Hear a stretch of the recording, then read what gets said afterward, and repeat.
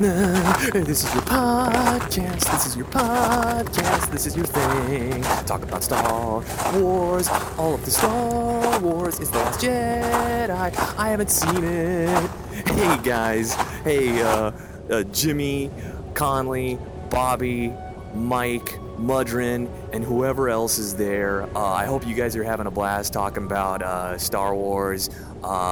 This is Leland Radburn talking from the cold streets of Chicago, all alone and afraid.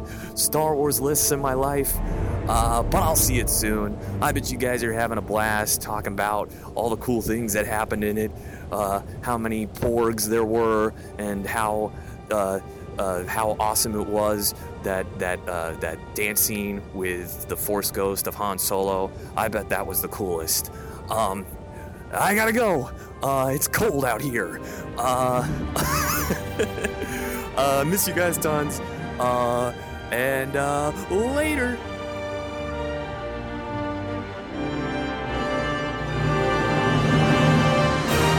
Welcome everybody to the 2017 Last Jedi spoiler cast, starring us, Yes. your usual crew, sans Leland, because this is kind of a test remote recording, because half of the people who are usually on this podcast are in Japan.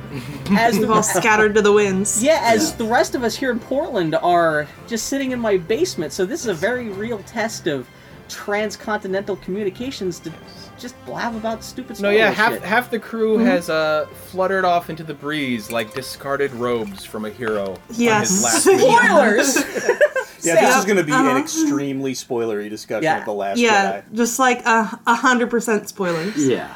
This is the kind of movie they killed off Luke Skywalker and I didn't care. That was the first. That was my. I mean, I cared, but like you didn't that cry. That doesn't even feel like the biggest thing to happen in that movie. Yeah. Well, see, I don't think. They commented on that within the movie too. They're like, he's gone, but I'm not sad. Well, no one in Star Wars really dies, especially the few Force users. Yeah. I mean, he'll be back. Yeah. I felt very strongly that he had just ascended to another plane. Was the vibe they were throwing with that? Like, I don't feel like I've seen the last of him. I thought he thought he just shrunk super tiny. Yeah. Wouldn't that be amazing if that's what we find out? That there's tiny Obi-Wan Kenobis and Luke's running around. Yeah. Anytime they vanish, they just become very small. They're just a tiny little baby-sized Yoda that like Luke just actually rolled up into his blanket to put away. There was only one thing in the Last Jedi. The Force Ghost is just like a projection of an R2 unit. The Force Ghost is just a projection of their R2 units. Yeah, they have teeny tiny R2 units. I thought your joke was that you could take one of those teeny Jedi and put them inside R2, like in that terrible Clone Wars episode. Oh, God. The only thing I was disappointed about in The Last Jedi, really, ultimately, is that they didn't do my stupid fan thing that I wanted to see, which is that Snoke was in fact going to be about 6 inches tall. When you actually saw him, and that those giant holograms were just a gigantic compensation. The only thing that would have been better than that, is if Snoke stood up, opened his robe, and it was 20 porgs. And a Snoke head. Yeah. A Don Post mask Snoke head. Yeah. It's just the worst, no articulation in anything. It's just like, So like Conley, you're in Japan. Jimmy, you're in Japan. Yes. How did it play in Japan? Oh, okay, so over here, like, obviously people are excited about Star Wars, right? There's, like, Star Wars pop-up stores and, like, all of the malls. We're in Nagoya, which is, like, the 3rd largest city in Japan. And there's a lot of, like, sightseeing towers here and stuff. So our big tower, the Nagoya TV tower, for the last few weeks has been, like, playing a giant Star Wars ad. So, like, a big, like, blue lightsaber lights up on the side of the tower, and then it, like, says Star Wars Saigo no Jedi, just like The Last Jedi. Oh. And little like BB-8 rolls out in front and stuff. They're like blasting Star Wars music in the park. That was actually what got me most pumped for the movie. Actually, I was like kind of keeping it together, and then we went to the park and they were like playing the Force Awakens soundtrack, and there's all like Star Wars stuff everywhere. I'm like, I'm so excited, I can't wait. So everyone's obviously really excited.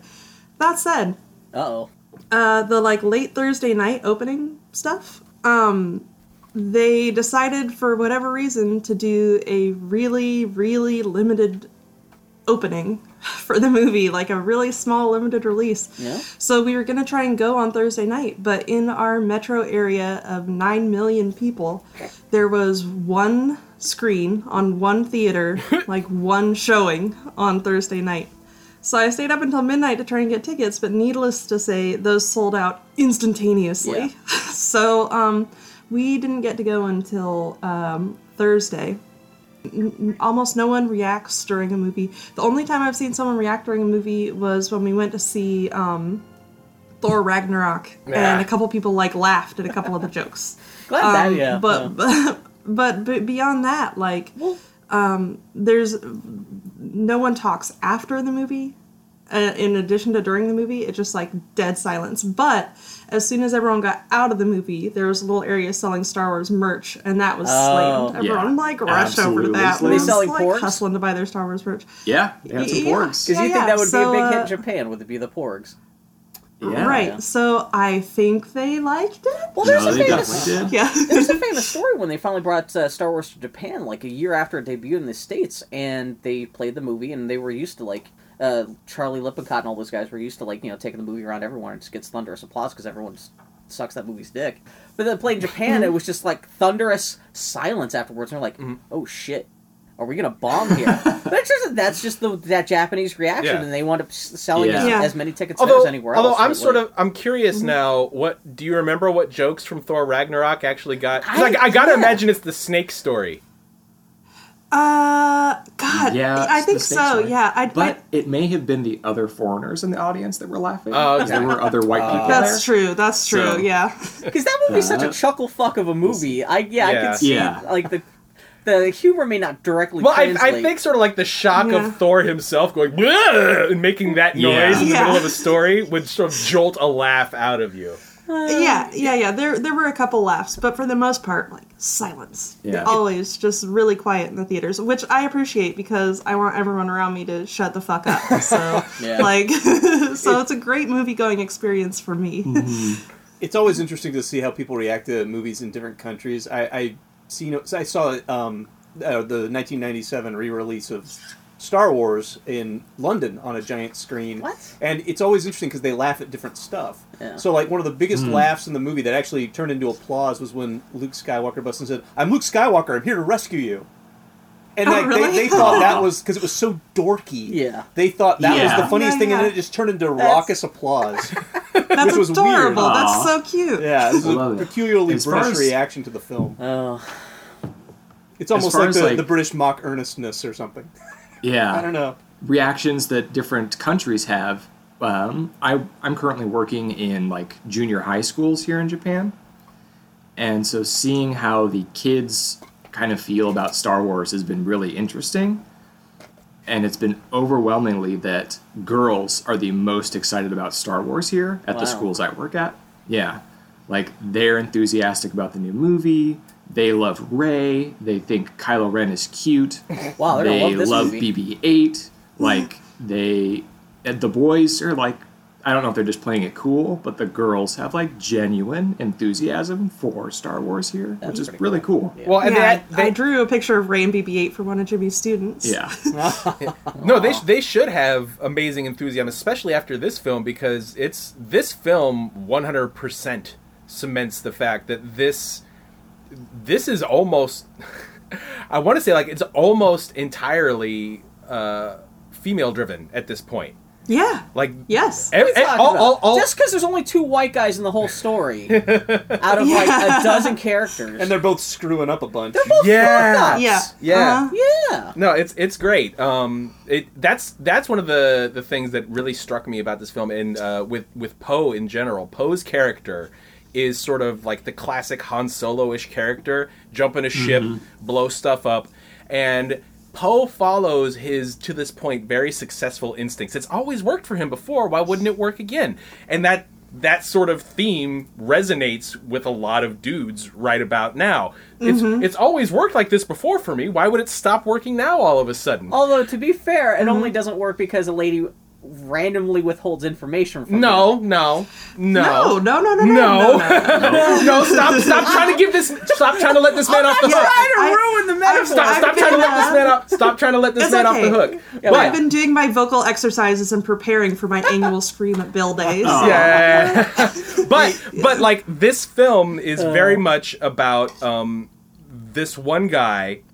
Sort of what I do has always worked before. Why don't I just keep doing it again? And having to be taught, all the men who are like, all this has worked before for me, why wouldn't I just keep doing it again? Have to be taught, sometimes forcibly, by all the other women surrounding them who have actually done the work that they keep trying to duck and survived and advanced themselves and advanced the people who they care for forward in their own lives and in their own timelines. And a lot of this movie is almost essentially about guys having to learn the hardest way possible to shut the fuck up, get the fuck out of the way, and pay attention to the women who have been there before you and know what it takes to move into the future successfully. Yeah. I would Yeah. modulate that a little bit because I think that the entire movie, not just for the dudes, is about assumptions being challenged because they're wrong. Because Rey goes through that too. Yes. Rey believes that Luke Yeah. Skywalker's going to be her savior. He's not. She believes that her past is important. It's not. Nope. She believes she can redeem Kylo. She can't. And, At least and she so I don't can't, think yeah. I don't think that's just restricted to one gender in this film. No, it's not. Yes. My big thing, I kind of mentioned before we started recording that, like, while I was watching the movie, I wasn't sure how I felt about it. Like, it was doing some things that I was like, oh, I don't know about this.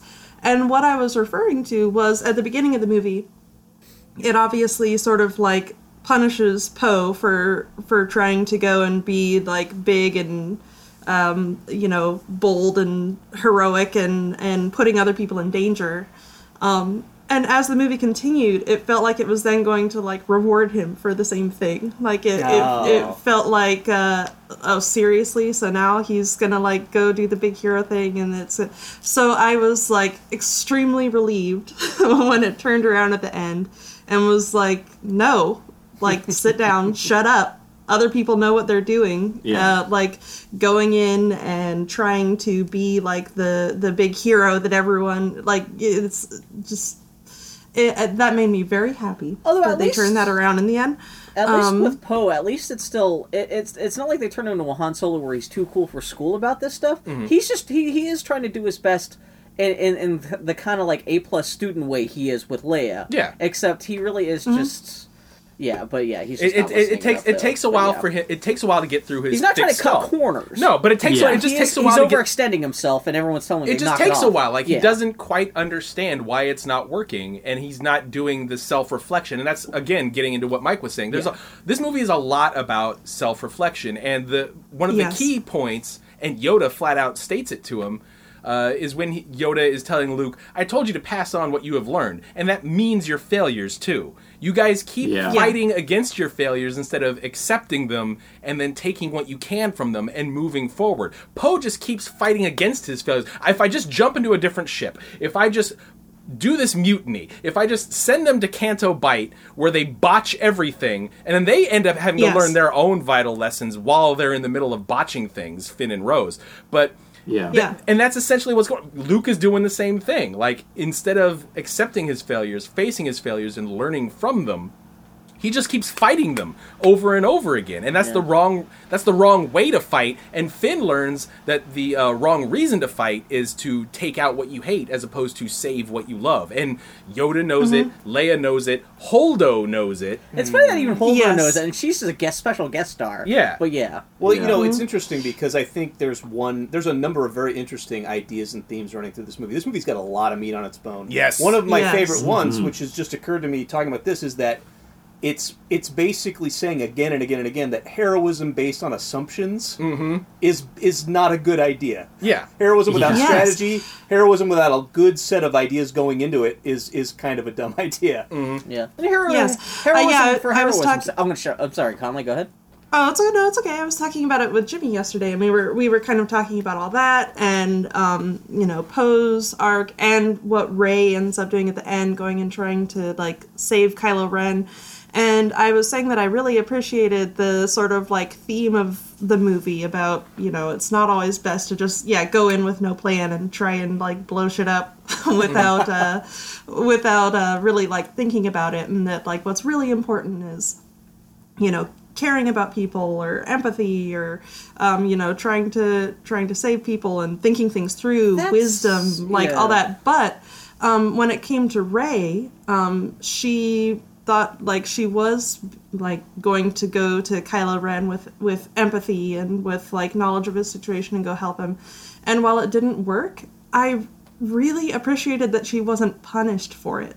Right. Because like really punished for it. Because I feel like so much of previous Star Wars is this like really black and white idea of like, if you even think about being bad, you're evil now, or like that, right? Like if you like make a mistake, the dark side is going to get you, and now you're bad. Well, and that's the thing that's the thing that like, scared the shit out of Luke. And what I really loved about her going into the cave is that Luke was so freaked out at the idea that she saw the dark side in her first meditation and immediately went right for it. He's like, what the hell is wrong with you? You can't do that. No, she can do that because she is not as governed by fear, and she isn't as sort of cynical about what the dark side could represent as Luke was, as Obi-Wan was, as Yoda was even in those. So when she does go down into the cave, she's questioning herself. She's looking for answers in the wrong place, and she's being shown the correct answer back, but she doesn't take anything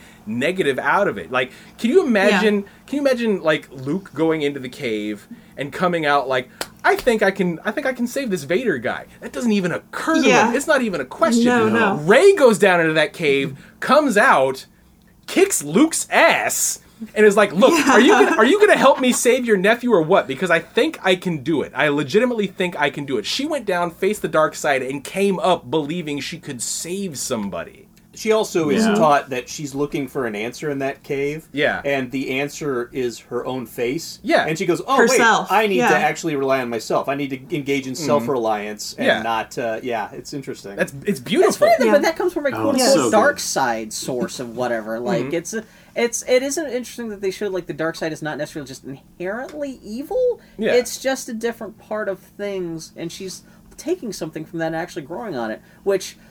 a lot of people are suspecting that this series is going to end with Rey establishing a new Grey Jedi Order. Yes. And that could lend that a little... I don't think it's going to be Grey Jedi if she does Grey establish Jedi a are new going. thing. Grey Jedi are But, going to be. There's no fucking way. Well, There's yeah. No, it's- no. I don't think it's going to be like Grey Jedi or anything like that. I think it's going to be like a more nuanced look at the Force. Well, I just kept on And, assuming that she would establish a Bendu order, where it's like kind of like taking for a little bit from both, but being a new thing. But although the fact that even Luke declares her to be the last Jedi at the end, if Luke says that's he doesn't necessarily say, what he said is I will not be the last Jedi. Yeah, well, he doesn't say she's still the last Jedi. She still establishes a new order, and she is still the last Jedi. Although she's not a Jedi yet, though. That's the thing. She hasn't even decided she hasn't decided whether she wants to be a Jedi.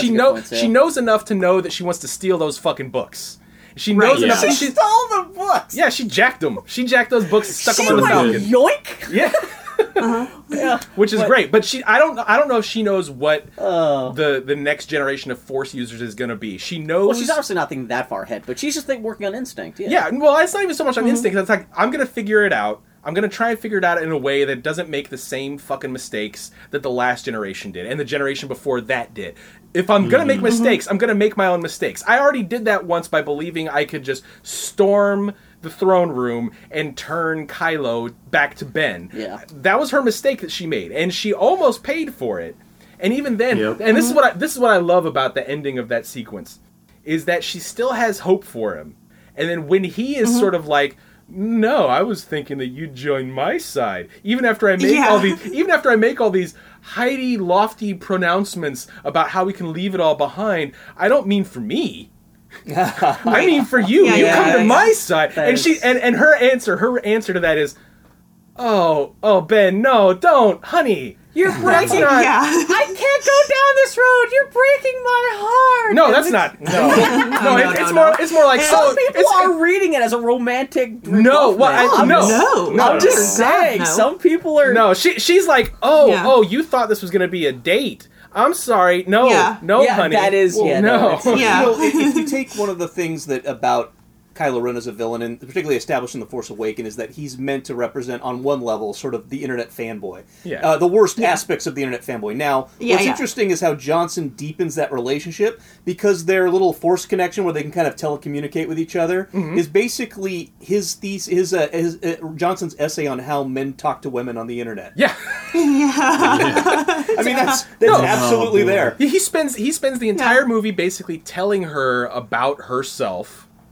Somewhat correctly, mostly incorrectly, but with just enough truth that he's essentially trying to neg her into joining the dark side while trying to redefine what the dark side is so he doesn't feel so bad about his weird conflict in the middle of himself. And when push comes to shove, and she is finally like, we did it. We did what we came here to do. I can save you. You don't have to go through all this bullshit you keep putting yourself through. Once again, redemption is opened up to him with no strings attached, and he refuses to go through the fucking door. Yep. It's Yep. pure Slams disappointment. it. Pure disappointment on her face. She's like, "Oh, see, now I have to take your sword and fucking kill you." And it's even to the point, as far as the like how men talk to one on the internet thing. It's even like the needless nakedness. Please stop doing that. Yes. Kylo, put a shirt on. Yeah, you even yeah. get unsolicited like, do you have nakedness a towel or something? Yeah. sent to the women in this. And yeah, it's all there. Well, is it that he can see her surroundings, but she can't see his, or vice? No, she They can can see see his. each no, other, but neither not of them. their surroundings. Yeah, Yeah. I think that's Yeah. what No, it but is. one is like yeah, it is lopsided even in that perspective. I can't remember which way it's going, but He can't see Luke either. Basically, that's why. Yeah, he can't see Yeah. her. He can only see her, but not. Okay, like, Yeah. Rey's, Yeah. So yeah. I loved how much they really leaned in to Kylo Ren's like try hard edgelord, Yeah. like just super lean into it. Like Rey being like, "You're a monster," and him being like, "Yes, I am," and her just giving him this look of like, "What the?" Put a shirt on. she does that a Yeah. couple times in the movie. She does it. Yeah. She does it to Ben, and then she does it to Yeah. Uncle Luke, because there are both Yeah. times that they are trying so hard to seem badass, and she's just looking at him like, "You are so goofy right now." Like when Yeah. Luke Yeah. milks this giant sea cow and downs like a bunch of green milk straight from its teat. The Shamrock Shake. And yeah. then, like, he's so, like, maliciously... What was the word that you said? He just looks there like, look at this is happening. Yeah, like, I'm drinking a Shamrock Shake. You ain't Just about trying to this gross life, her out. Ray. Yeah. You think you know what this is about. You ain't about this life. Nah. And she's just looking at him like, I'm gonna be here tomorrow, jackass. I know what's up. Yeah, yeah. Exactly. Actually, that was one Yeah. of my very favorite things about this is, Luke in the original trilogy is a sort of a, I don't want to say a bland character, because he has absolute one. He's complicated- guileless. But he's guileless, and I love the complications that were layered on him in this, where he actually had this he had a much more full-bodied character than he did in the original trilogy, in my opinion. Well, and it was great to see Mark Hamill actually get to give a fun performance. He wasn't just being Yeah. the noble Luke Skywalker of just like, I got to save my father. Yeah. We shouldn't have, or like he's just Yeah. like, oh god, it's just fucked up. He's grown older to let the character mature. That's why a lot of people are upset about they've broken Luke Skywalker because he's making choices he would have never No. made before. Even if he did No. make choices that he would have made before, the character's twice as old as we've ever seen, 3 times older than we've Well, ever and the seen. mo- and the movies and he's take- gone through shit. The movie's taking Like- care to make the point that Luke Skywalker is broken, but he sort of broke himself. He didn't need to react to what he did. Like, he is punishing himself just as much, if not more, than Kylo did. Like, Kylo pulled a hut Yeah. down around him and killed his order, and Luke is placing all of the blame for that on himself for the 2.5 seconds he had of abject fear that he might have to kill his Yes. nephew. He wasn't gonna. So when I watched that, for like a split second, I had a thought of like, oh, that seems out of character for Luke. But we just rewatched the original trilogy, like leading up to it. And after that 1 second of thinking, oh, that seems out of character, I was like, wait, no, it's not. perfectly in Luke's character. entire character throughout the original trilogy was like acting impulsively, like unendingly acting impulsively, and then like being about to do something and like pulling himself back from it. Like have said- up until Return of the Jedi, and him being like, "I will murder the Emperor," and then like stopping and turning off his lightsaber and being like, Yeah. "Wait, no." and once I again, won't." and once again, So- and once again, we're in a situation where he will not stop beating himself up for it to the point where he's like, I've shut myself off to the Force. I'm going to sit on an island here with dinosaur nuns and porgs I thought that was interesting. until I die. And Rey is like, Kylo failed you. Yeah. Kylo Yeah. fucked that up. You need to stop removing yourself from all the people you love as some weird form of self-flagellation for nothing in return. You still have more to give to people, and you have more to give to me, and you need to give it to me. Well, if I may switch genres for a second, or Yeah. if I may switch franchises for a second, it put me a little bit in the mind of Star Trek II, in Yeah. the sense that Star Trek II's whole joke was characters in the old series were always able to work out of any situation they could, even if they acted impulsively or whatever. And now, finally, they're all middle-aged, and those things are backfiring on them, and all the chickens are coming home to roost for all their human adult decisions they made all their lives, particularly Captain Kirk. And in this case, you see, Luke was always rewarded in the original trilogy for his impulsive actions, or conquered them quick enough that he could turn it into an act of heroism. And we find Luke now at the first time that actual adult responsibility is set in, and regret. And he finally had that impulse, and it totally blew up in his face and got a bunch of people killed. And he's like, I don't know. He didn't know how to deal with that information. Right, it was the first time that his acting impulsively backfired, and Yes. the one time that it did, he couldn't handle it. And he couldn't forgive himself. We Yeah. had a Yeah. really interesting discussion. Oh, I'm sorry, Bill. Oh, no. I was just going to point out that people have pointed out that, like, the internet reaction to this movie's been fucking bonkers. I'm glad you guys haven't been paying too much attention to it, but... well, I've seen people claim that, like, they can't believe Luke would have ever even thought to kill Ben Solo after Luke never wavered in his faith and being able to redeem his father. I'm like, did you see the end of Return of the Jedi? The moment Right? Vader Yeah. threatened Luke's sister, he tried to kill that motherfucker. He would have done it if the Yep. Emperor hadn't shown him, like, hey, you're doing what I want. He's like, oh shit, what am I doing? And even then, the impulsive moment where you try to kill the Emperor, that even before that, like, Luke, Yeah. and especially with the weight of seeing especially after, like, he's presumably between his moment where he was tempted to kill Ben and the end of Return of the Jedi, where he's learned exactly he really learned everything that Anakin Skywalker did. Like, that informed him. There's got to be that moment where, like, oh my god, I've got Anakin Skywalker 2.0 right in front of me. He's totally justified in being scared for that moment. Even admits in the film it was a moment of weakness. Yeah. That, like, he thinks, like, okay. But he stops. And I love the Rashomon thing where you get to see it from three different perspectives. And Yeah. I don't think it really is all on Luke. I do think Ben fucked up too, because I guess Ben had somehow already been in touch with Snoke and had already been corrupting too. So I think it's not as quite as clear cut as just saying it's all Luke's fault. Oh, but it's not. It's absolutely But not. Luke is It's not. lacerating not, himself yeah. in a stupid way that's not being constructive. That's the Yeah. more important Yeah. thing. Yeah. Is like him being all I'm a sad sack on an island is not helping anyone or anything. That's why you Yeah, yourself yeah. and says you got to get out of your own fucking head on this shit. Yeah. Well, one thing about this Yeah. movie is that it's as I said on the internet the other day, it's samurai as fuck. This movie It is is pretty, yeah. just very it's very samurai, and that telling that story of betrayal and from three different perspectives. First you get the lie. First you get the sanitized version. Then you get Ben's perspective, and then you get the actual perspective that Luke had. That's very samurai. Which is a combination of the first two. yeah. whereas- People's honor codes being, in conflict with one another, I guess, is one way to Also, look at it. How bad of a teacher was Luke that, like, I could see Ben, he was being seduced by the dark side, whatever, he's targeted by Snoke, where the fuck Snoke came from, it's not important. How is it bad that, like, half of his other students decided to go with Ben, too? Like, so there's obviously, Luke had some other problems other than just that quick moment of weakness with his green lightsaber in that hut that night. There was obviously some kind of other issues going on, which, I don't know if we'll ever hear more about that in a book, or I'm sure we will. There will be... I'm sure There'll be a we will. 12 Oh, yeah, I'm series sure. novel about the adventures of Luke Skywalker's Kenny Bunkport training camp, but I don't know. It's Well, there's something I want to talk about that I think is very core to this movie, is that it's challenging the assumptions of it basically is a movie that is saying mythology and puzzles aren't as important Well, that's as the thing. character. I shouldn't even bring that stuff because that really Um, doesn't matter. It matters what happening, who now, what we do with other people. Mm. Yeah, the puzzle box should about what the fine details of like what did Luke do to his other students. It really doesn't matter. We have to deal with what is right now. Yeah. Well, we made a list when we were, Bill and Bobby and I were talking about all the different ways this movie very consciously, without compromising its entertainment value, basically rejects every one of these sort of puzzle box things that maybe the entertainment blogosphere industrial complex had us going into this film. And, Yeah. race, parentage, doesn't matter. The lore and arcana of the Jedi religion, literally Yoda comes down to Luke and goes, doesn't matter. I hope you set that on fire. Snoke's backstory doesn't matter. It's Yeah.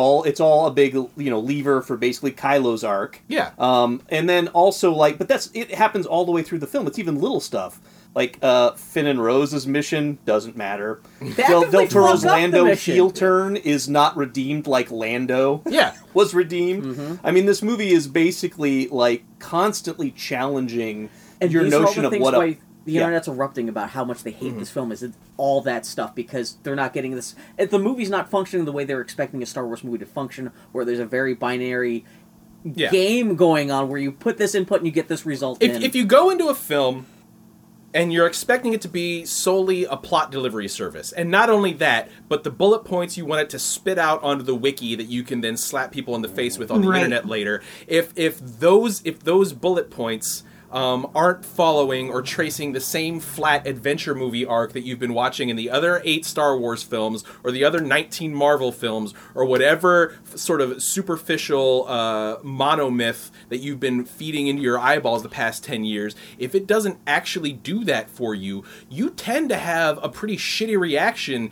to this film because this film seems way more concerned with taking 15 or 16 other different filmic influences, all of Rian Johnson's favorite mythological influences, folding them into a fantasy film, folding that fantasy film into Star Wars, and using all of that to serve very central themes and character moments that really don't have much to do with the plot that they're stuck in. The plot is there to sort of enrich the characters and deliver the punch of the two main themes of the film. sometimes to the detriment of the film, though, because the plot gets really clanky in this film in parts, though. But It's basically I'll take just good characterization over Yeah. like really clever plot. It's basically that one cul-de-sac to Canto Bight. It is a cul-de-sac, That's yeah. basically Yes. what it is. Yeah. But even then, that I was- cul-de-sac I serves forgot we a had very Jimmy and Conley on this podcast. even Yeah. then, even then, Yeah. Sorry, guys. yeah, even then, that cul-de-sac serves very strongly one of the two major themes of the film. So you can't pull out Canto Bight. You need Yeah, Canto you'd have to Bight. rejigger No. that. Yeah. Yeah. What were you going to say, Yeah, Conley? I was gonna say like the one thing in the movie that dragged for me a little bit was Canto Bight, and even so, like I wouldn't get rid of it. Like I appreciated the themes of Canto Bight of fuck the rich and all of the people like almost a spit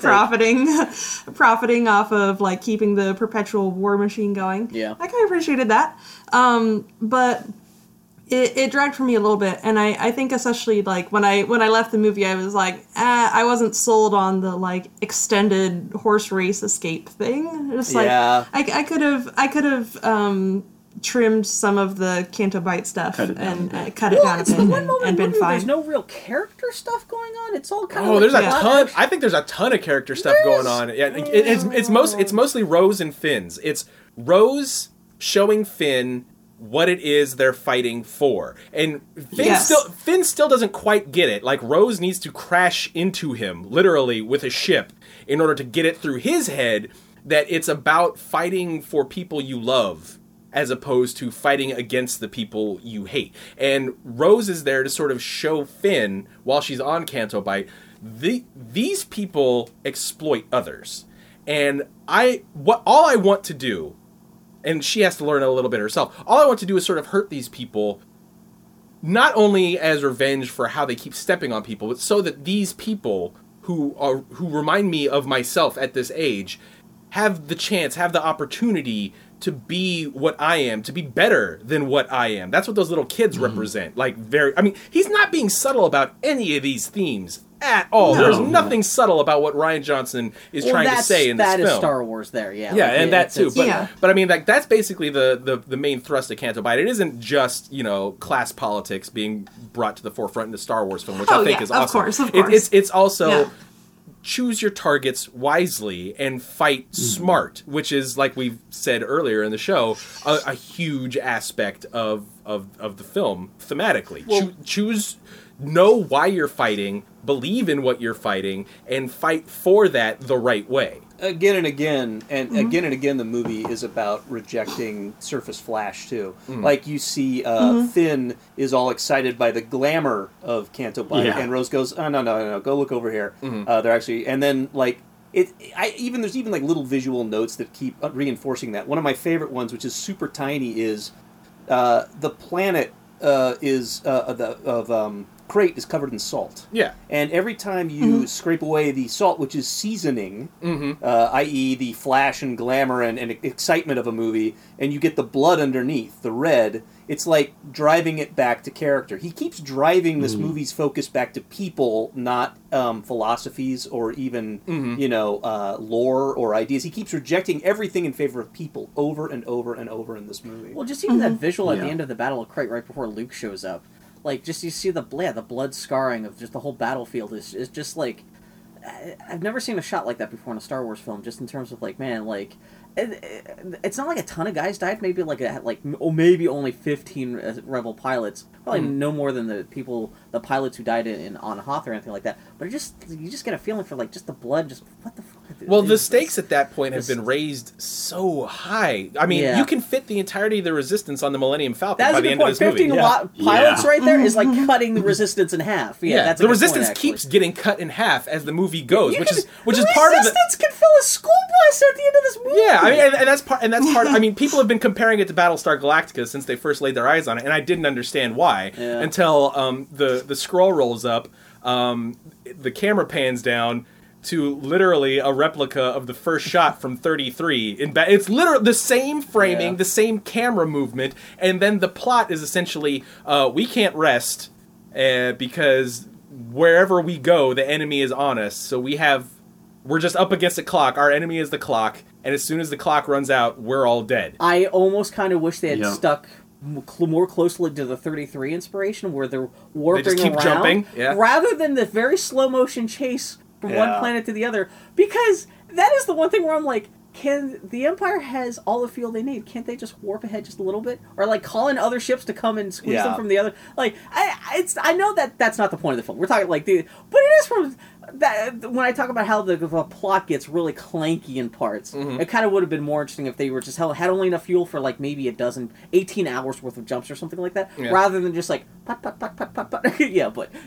But they needed a way for like Finn can come back and know where everyone's at, and just like I can kind of see why. I'm sure there was talk behind the scenes why don't they just keep on jumping? But that's more plot stuff. That's not really that. Well, that plot also suffers from something that's frankly a little bit like if we do a tachyon pulse from the Mirror Array Star Trek stuff, where thing that the way that the Empire is tracking them doesn't make any sense, and it doesn't matter ultimately. Well, especially in the movie. I'm sorry, Jimmy and Colin, we'll let you talk again.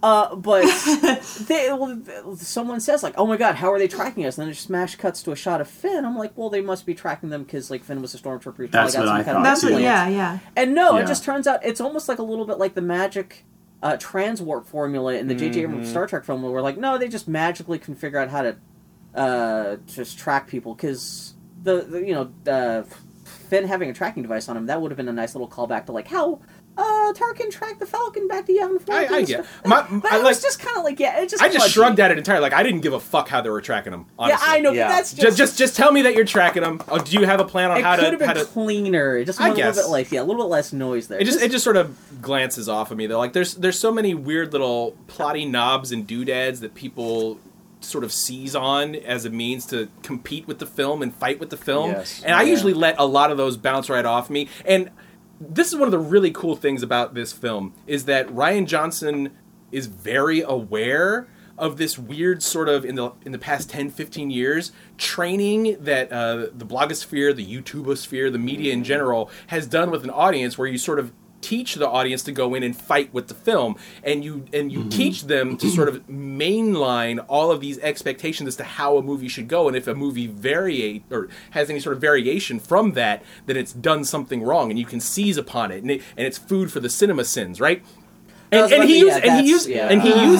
uses your knowledge of that and your expectation for that against you multiple times in the film, and the best version of it is Luke showing up on Crate.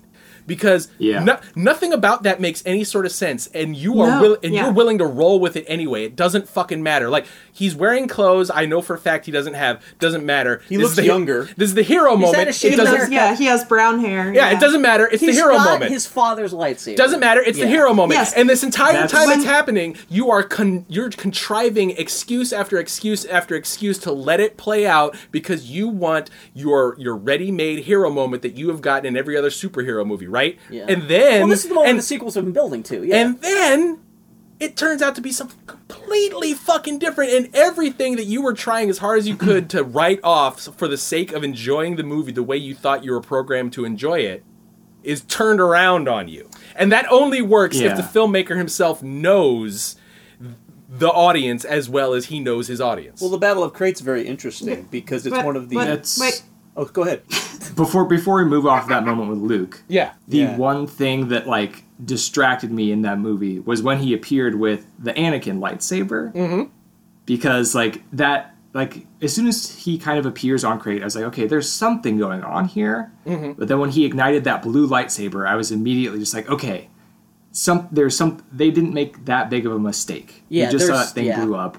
Something is but going on not in a puzzle here. box kind of way. And it was but too big of a giveaway, I think. I think they should have had that green lightsaber pop at that moment. But the thing is, like, even before he ignites the lightsaber, the biggest giveaway, and this should be crystal clear, it got past me too. But again, I was so wrapped up in the expectation of what this moment should be that I was discarding any bit of information that was getting in the way of that. The biggest hint is that he's not leaving footprints. Oh, that's interesting. He's not leaving any. Well, he's also not actually physically interacting with well, no, but that's what I'm saying. Yeah, like, he's like, not, he's like, not, no, yeah. but Jimmy's point was he lit up the blue lightsaber, and that's when the big question marks started popping over his head. Question marks were popping up that entire sequence. Bigger than the blue lightsaber is the fact they had a character actually put his finger in a footprint. That's how clearly Rian Johnson is like, this you need to pay attention to this. Luke walks out, isn't leaving a single footprint, and nobody notices. Nobody gives a fuck because they want that Clone Wars. As soon as he showed up in the cave, like I was like, well, is this like a vision or something? Because how the fuck would he get here otherwise? It's like a little dreamy moment when he first it seems appears. really dreamy. But as it went on, I was like, oh, maybe not. Yeah. And then, And again, it underscores the idea where literally the big samurai hero moment that you've come to expect ends up being an illusion, but Luke as a character has gone through a journey he needed to go through. Mm-hmm. The Battle of Crate I saw a couple people being like, Luke finally showed up and did something cool, and then it turned out it didn't even really happen. I'm like, you thought that wasn't Luke doing something incredible? Yeah, I know! Luke did something cool. Luke did something cool, it just wasn't the thing you expected. But the whole Battle of Crate's like that. What I found very interesting about the Battle of Crate as a whole, structurally, is it's interesting that at no point do any of the Imperial walkers get taken down. Mm-mm. The battering ram gun that is the goal of that fight is not destroyed. Nothing. It's even more of a defeat than the Battle of Hoth, because at least the Battle of Hoth had little micro victories in it to kind of carry you along. That whole thing is a massive failure. But the success is grown from that failure. Right. Basically, the fact that the hope of the resistance, which is now just basically the rebellion, sprouted out of start calling themselves rebels. They kind of dropped the resistance. The fact that the hope of the rebellion sprouted out of a planet that was literally salted Earth. Mm-hmm. Symbolically, like Jesus Christ. I was gonna say there were micro victories, but in keeping with the theme of the movie, they weren't micro victories in the sense of like blowing up the walkers or the cannon. They were like small human victories. They were character victories. Rose saving Finn. Yeah, exactly. Moral victories. Like making these things. If you're gonna have a victory in a Star Wars movie, it better be a goddamn moral victory. Because why else the fuck are we even paying attention to his surroundings. Right. Poe, learning to slow down and step into a leadership position. So, like the little victories were there. they just weren't the big, flashy, showy, That's blowing what throws stuff a lot up of people victories. off because they just want to see the Flash and they don't see the Flash, they're not wooed by these moral victors. I'm like, Well, and you're that's missing the point. Of that's Star one of the Wars. that's one of the most frustrating things I've been hearing both from The Force Awakens and from this movie is this weird sort of idea, and again, it's born from this this notion that a film needs to justify itself with its Wikipedia entries. This weird idea that if a hero suffers a loss, it invalidates all the good things the hero did up to that point. It's a really cynical... Treat it like a video game where like you didn't It get level is, 2 because yeah. like It's a really cynical notion that sort of provides an insight into how you sort of look at life. Like, not every single action you carry up to a point is completely wiped out because you fucked up once. Just because Han and Leia had a kid who broke bad doesn't mean everything Han and Leia were up to that point is now invalidated. Just because that same kid who broke bad ended up breaking Luke doesn't mean everything that Luke stood for up to that moment means nothing. Yeah. And people keep leveling these sorts of charges. Like, they didn't do anything on Crate. They lost and ran away. I was like, game to these people where it's it's not a zero-sum... None of this is about being a zero-sum game. The fact that Luke wasn't technically there, that he was just force projecting from the island, doesn't mean he didn't do anything. He didn't even chop Yeah. a walker in half. What's Well, the point? yeah. Like, it's like, oh my fucking god. Yeah, like, you don't go into a movie and try to rack up achievement points. Right. Yeah, you're Right. not going to leave with PlayStation trophies at the end of the film. That's not how you judge whether you won or lost the film, because it's mean, not a matter of winning or losing the film at all. I do feel bad for people because Star Wars started this trend of these films who were trying to be moralistic like Star Wars, but they treat morality like it's a game like that. there's a leaderboard. And so people, you have entire generations of people grown up now being trained by the movies to believe in that kind of morality, and now you got the Star Wars film coming back and saying, wait a Yeah, second. time out. That's not how really things work, and that's not how things always operate in this universe. Well, and not only that, that what you just described has also been underscored by the fact that we were talking about this before the taping. The blogger entertainment industrial complex has sort of That's made exacerbated it, the yeah. anticipation of a movie as important as the movie itself. They're making money during the anticipation process with side products, blog posts that reveal the trailer, and also like is the clickbait articles like, is Snoke really the Emperor cloned? You know, or like, you know, and so we've turned the process, the people, audiences have been conditioned to treat a movie as a puzzle to be solved or guessed at. And Rian Johnson is very aggressively saying, no guys, the only thing that this is not a puzzle, this is not a video game, this is a story, and it's a story that needs to move forward. And again, I feel bad for the audiences because J.J. Abrams bought into that shit and built on top of that shit with the puzzle box shit of Right. him coming up with an arbitrary, mysterious background and origin for Snoke and Rey, and obviously never had any solution for that because Rian Johnson's been adamant. Like when he was handed the Last Jedi, like J.J. Abrams was like, "There's nothing. You build whatever you want," because I had no idea where any of this was going. This is all just artifice. Well, and what I love is that he not only wiped away every single one of those stray threads, but he did it without damaging whatever thematic importance J.J. Abrams did put in The Force so Awakens. it still works. Yeah. Yeah, it still meshes and it still builds upon what J.J. did. But it only works if you believe in the characters more than more than the plot and the puzzle box yeah. and stuff. Yeah, if you went into The Last Jedi looking for answers from The Force Awakens as a means to sort of strengthen and or validate The Force Awakens, you automatically went in. You are like Rey going down into that cave asking the wrong question. Yeah. In a way, it's as Right. audacious as... People don't remember this, but if you You were take alive one. at the time these original trilogy films came out, The Empire Strikes Back was a very audacious film because it challenged a lot of the expectations you had had from Star Wars. And it also said, hey, by the way, 3 years from now, I'll resolve this cliffhanger. Yeah. And and also it put its biggest battle at the front. I mean, it was a really ballsy movie. People forget that. This movie in its own way is just as audacious, but in a completely different way. To me, the central... This movie's ideas can be boiled down to one scene, and it's the scene where Yoda shows up and talks to Luke. Because he says what the audience says. Hey, Luke, it's great to see you again. That's the first thing he says, just like we're thinking. And then he goes, okay, so you see all that lore, all those books from the expanded universe? Set them on fire.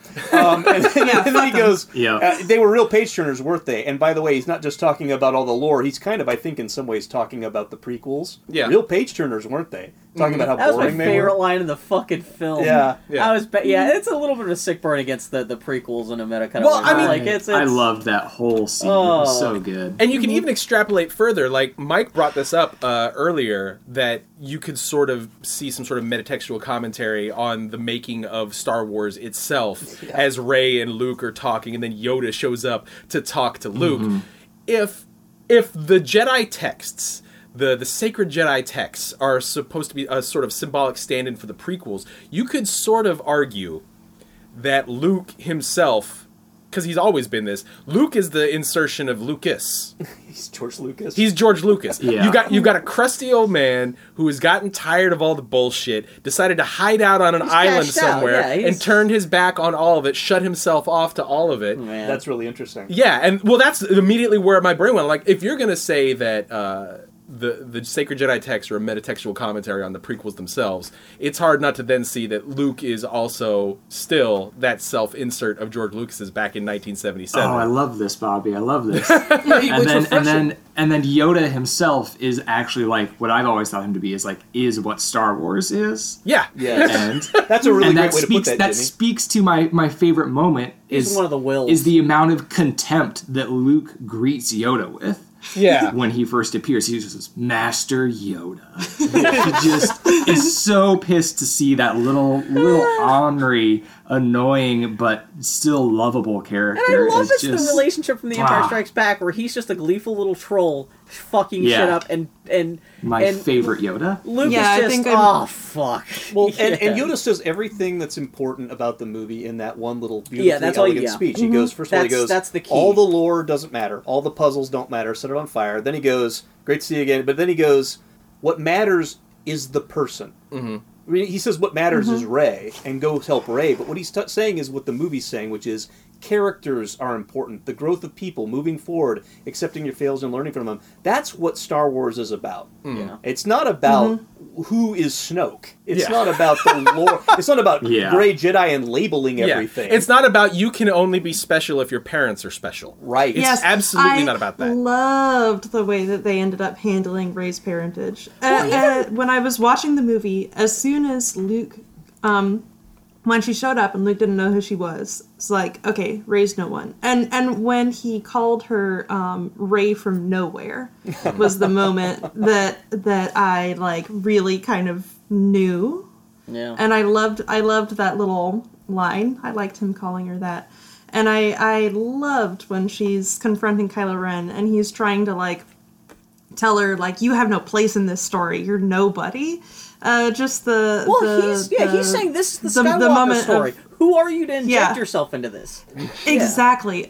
It was mwah. Oh my God. Her being Yeah. like no, she That's does have a that's place how in the this? fans are Like- react. I mean, imagine the Yeah. that like no, this is this movie is democratizing not just the Force, but Star Wars in general. Saying the Force, Yes. Star Wars is for everybody. Doesn't Yeah. matter who you are, where you come Exactly. from, what you want to do. Just do right by yourself. Do right by other people. Well, and that's that's- all you need. Well, and that's why the very ending of the film works, despite the fact stylistically, I don't know if it should be there. It's but it's- I could not argue for its removal specifically because stylistically, it's completely in keeping with the film in that where you think a Star Wars movie needs to go is absolutely not where it needs to go, and also because it's doing this deconstructionist. it's thing. explaining It's- to you it's yeah. 100% the exclamation point on the theme of this film, which it's is talking about Star Wars. there is some nobody somewhere who is tapped into this thing and is looking at the stars right now, holding a broomstick in their hand and imagining all the great things they can be so long as they are true to themselves and they believe. You need the ending.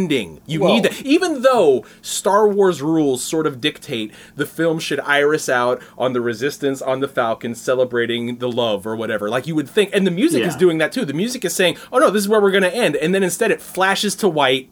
And then Rian Johnson is like, let me just remind you one more time what Star Wars is actually all You about. should read the art book. Yes? Because there's a little bit at the end where Ryan Johnson says, I know everyone's...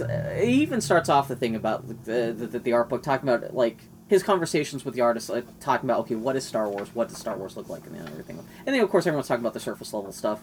And he ends the book, he's talking about what Star Wars really is, even more than lightsaber battles or even characters. He says something, essentially, I'm paraphrasing here, but, like, when you were 6 years old and you opened up an action figure and just all the potential of the world that you felt just being connected to that universe, that's what Star Wars is. Oh, that's very It's interesting. just the openness of just what can be. The potential of everything that's out there. And that's what he wanted. And that's what that ending of the movie is. Yeah. Just a kid. You with can't the you can't pull broomstick. that It's ending just- out. You can't pull that ending out. Yeah. You Well, need what's it. interesting wouldn't is you're change right. it. Yeah. That shot of the Falcon with a Porg on R2-D2 and all that, it's very self-consciously evoking the Ewok party. Yeah, it's at Return of the end Jedi. Of Return of the Jedi. It is literally the shot of them all almost looking like they're dancing a little bit, spread out in kind of an awkward way in the frame. Yeah. And then, yeah, you're right. I felt that little pang of like, oh, I thought that was going to be the ending. That looked like the perfect shot out. And I feel like almost that extra shot of, like you're saying, it's basically like this fight will go on forever. There will forever be new generations of people doing this. I almost felt like when I got to the end of that, with that final scene, you could almost have ended the entire Star Wars saga No, it could, yeah. on that moment. Yeah. This, Yeah. Basically Yeah. saying this Yeah. fight never ends. It just gets recycled. That's that you could almost have, if they never made another Star Wars movie, that would be the perfect ending to it all. Yeah. By the way, thematically, yeah, exactly, yeah. Just Yeah. can I share one other little insight? Speaking of if Luke is Lucas, that's really Yeah. interesting.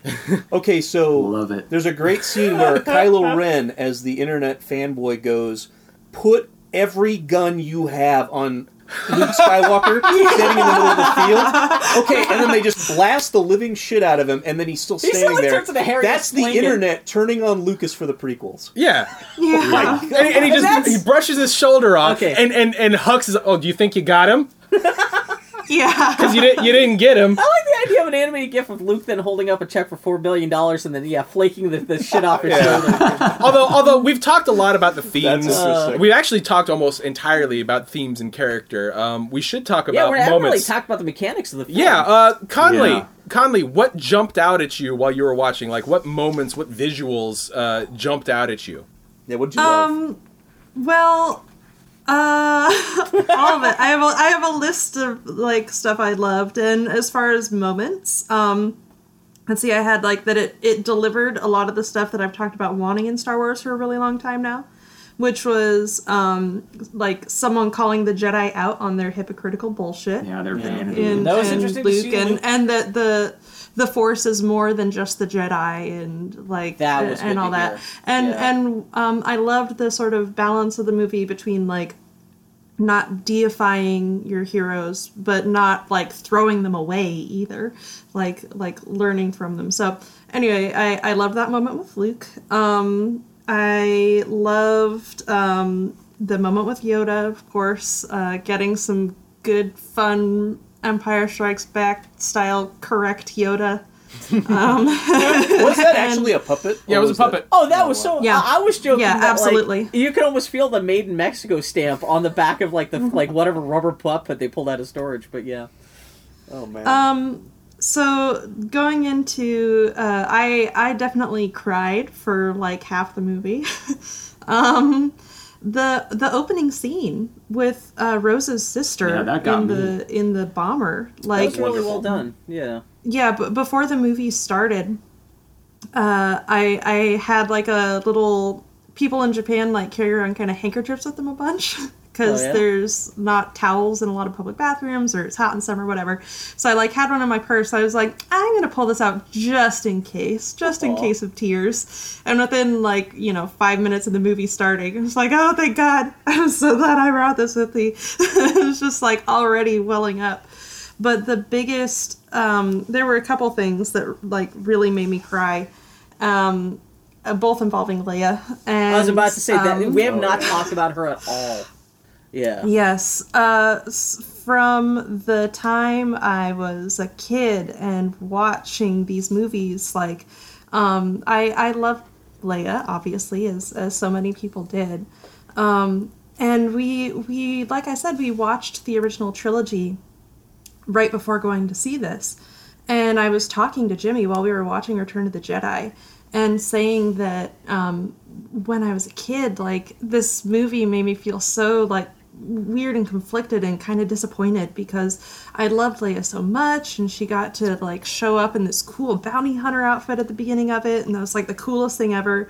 And then she was immediately like punished for it and put in her golden bikini and made to be like a slug slave for the next part of the movie. Yeah. And then she like they go on to Endor and she's gonna be all cool, but she gets knocked off her speeder bike right away while Luke gets to go do all the cool shit.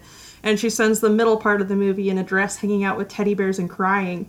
And when I was like watching that when I was a kid, I was like, what the hell is this? Like, what's going on?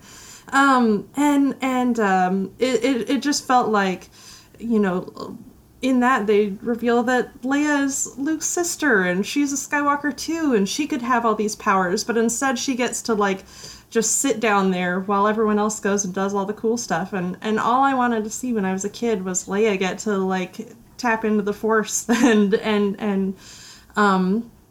so when Leia gets shot out into space, well, when the bridge gets blown up, it actually happened so suddenly that I was so shocked that I like didn't cry or anything. I immediately burst into tears. Well, it seems like that's it for her, and especially since you know in real life that well, she's it's weird passed because away. it kind of kicks you out in a meta way. So I was just kind of stunned. So, Yeah. but when they go back to her in space and it starts playing the sort of little like gentle version of Leia's theme, the tears started kind of welling up a little bit. But when Leia finally gets to like use the Force and it transitions from Leia's theme like to the Force theme and then like back into this sort of like big dramatic triumphant version of Leia's theme, I was bawling in the theater, just like crying my eyes out. It was bad. Yesterday I was like, okay, I'm gonna listen to the soundtrack. And when it got to that point in the music, I was like, I got this, and then just immediately like burst into tears on the couch. You don't got this. I You don't couldn't. got this. I don't got this. I John Williams is going to definitely make sure you don't got that. No, Yeah, John exactly. Williams is, in that moment is so perfect because that's the quietest you have ever heard Princess Leia's Yes. theme in any recording. He's just doing it. It's on the celeste, and the celeste is just very quietly chiming those notes out. And as it's happening, you are dead certain that is the funeral dirge. It's sort of like when Yeah. Anakin finally dies in Return of the Jedi, and they play the Imperial March on a single in single piano notes. That's what you think is happening, and then Leia's theme does what Leia's theme always does, which is build on itself. It keeps doubling on It's itself the and best trebling rolling on itself. snowball John Williams has ever composed. It is Yeah. so beautiful how and that's what the music starts doing. And as it's ramping up, you're starting to realize, and Johnson has her move at just the right moment in the music. Yeah. And then you're like, oh my God. And then the fact that she manifests the Force as her theme swells, and she just Yes. straight up Supermans back to the bridge is amazing. I could hear Bobby, my wife. I could hear her sort of sniffling next to me, and I was trying at that point not to laugh. And when I laugh, I don't always laugh because I think something is funny. No, but a lot of it's times I just- will laugh because I am just so happy to see something. So delighted. Totally. Yeah. And I was Also, just the surprise, because it's still just even if you It's know fucking coming, amazing. That's the first time I've Yeah. seen Leia manifest the Force, and she basically puts a bubble up around her and floats back in the vacuum of space into her bridge. She is getting her Yes. ship back. That's Yeah, beautiful. like it's all I wanted to see since I was a kid, and I cried a lot. And then, of course, the other moment I cried a bunch involving Leia being at the end. I was okay when Luke and Leia get reunited.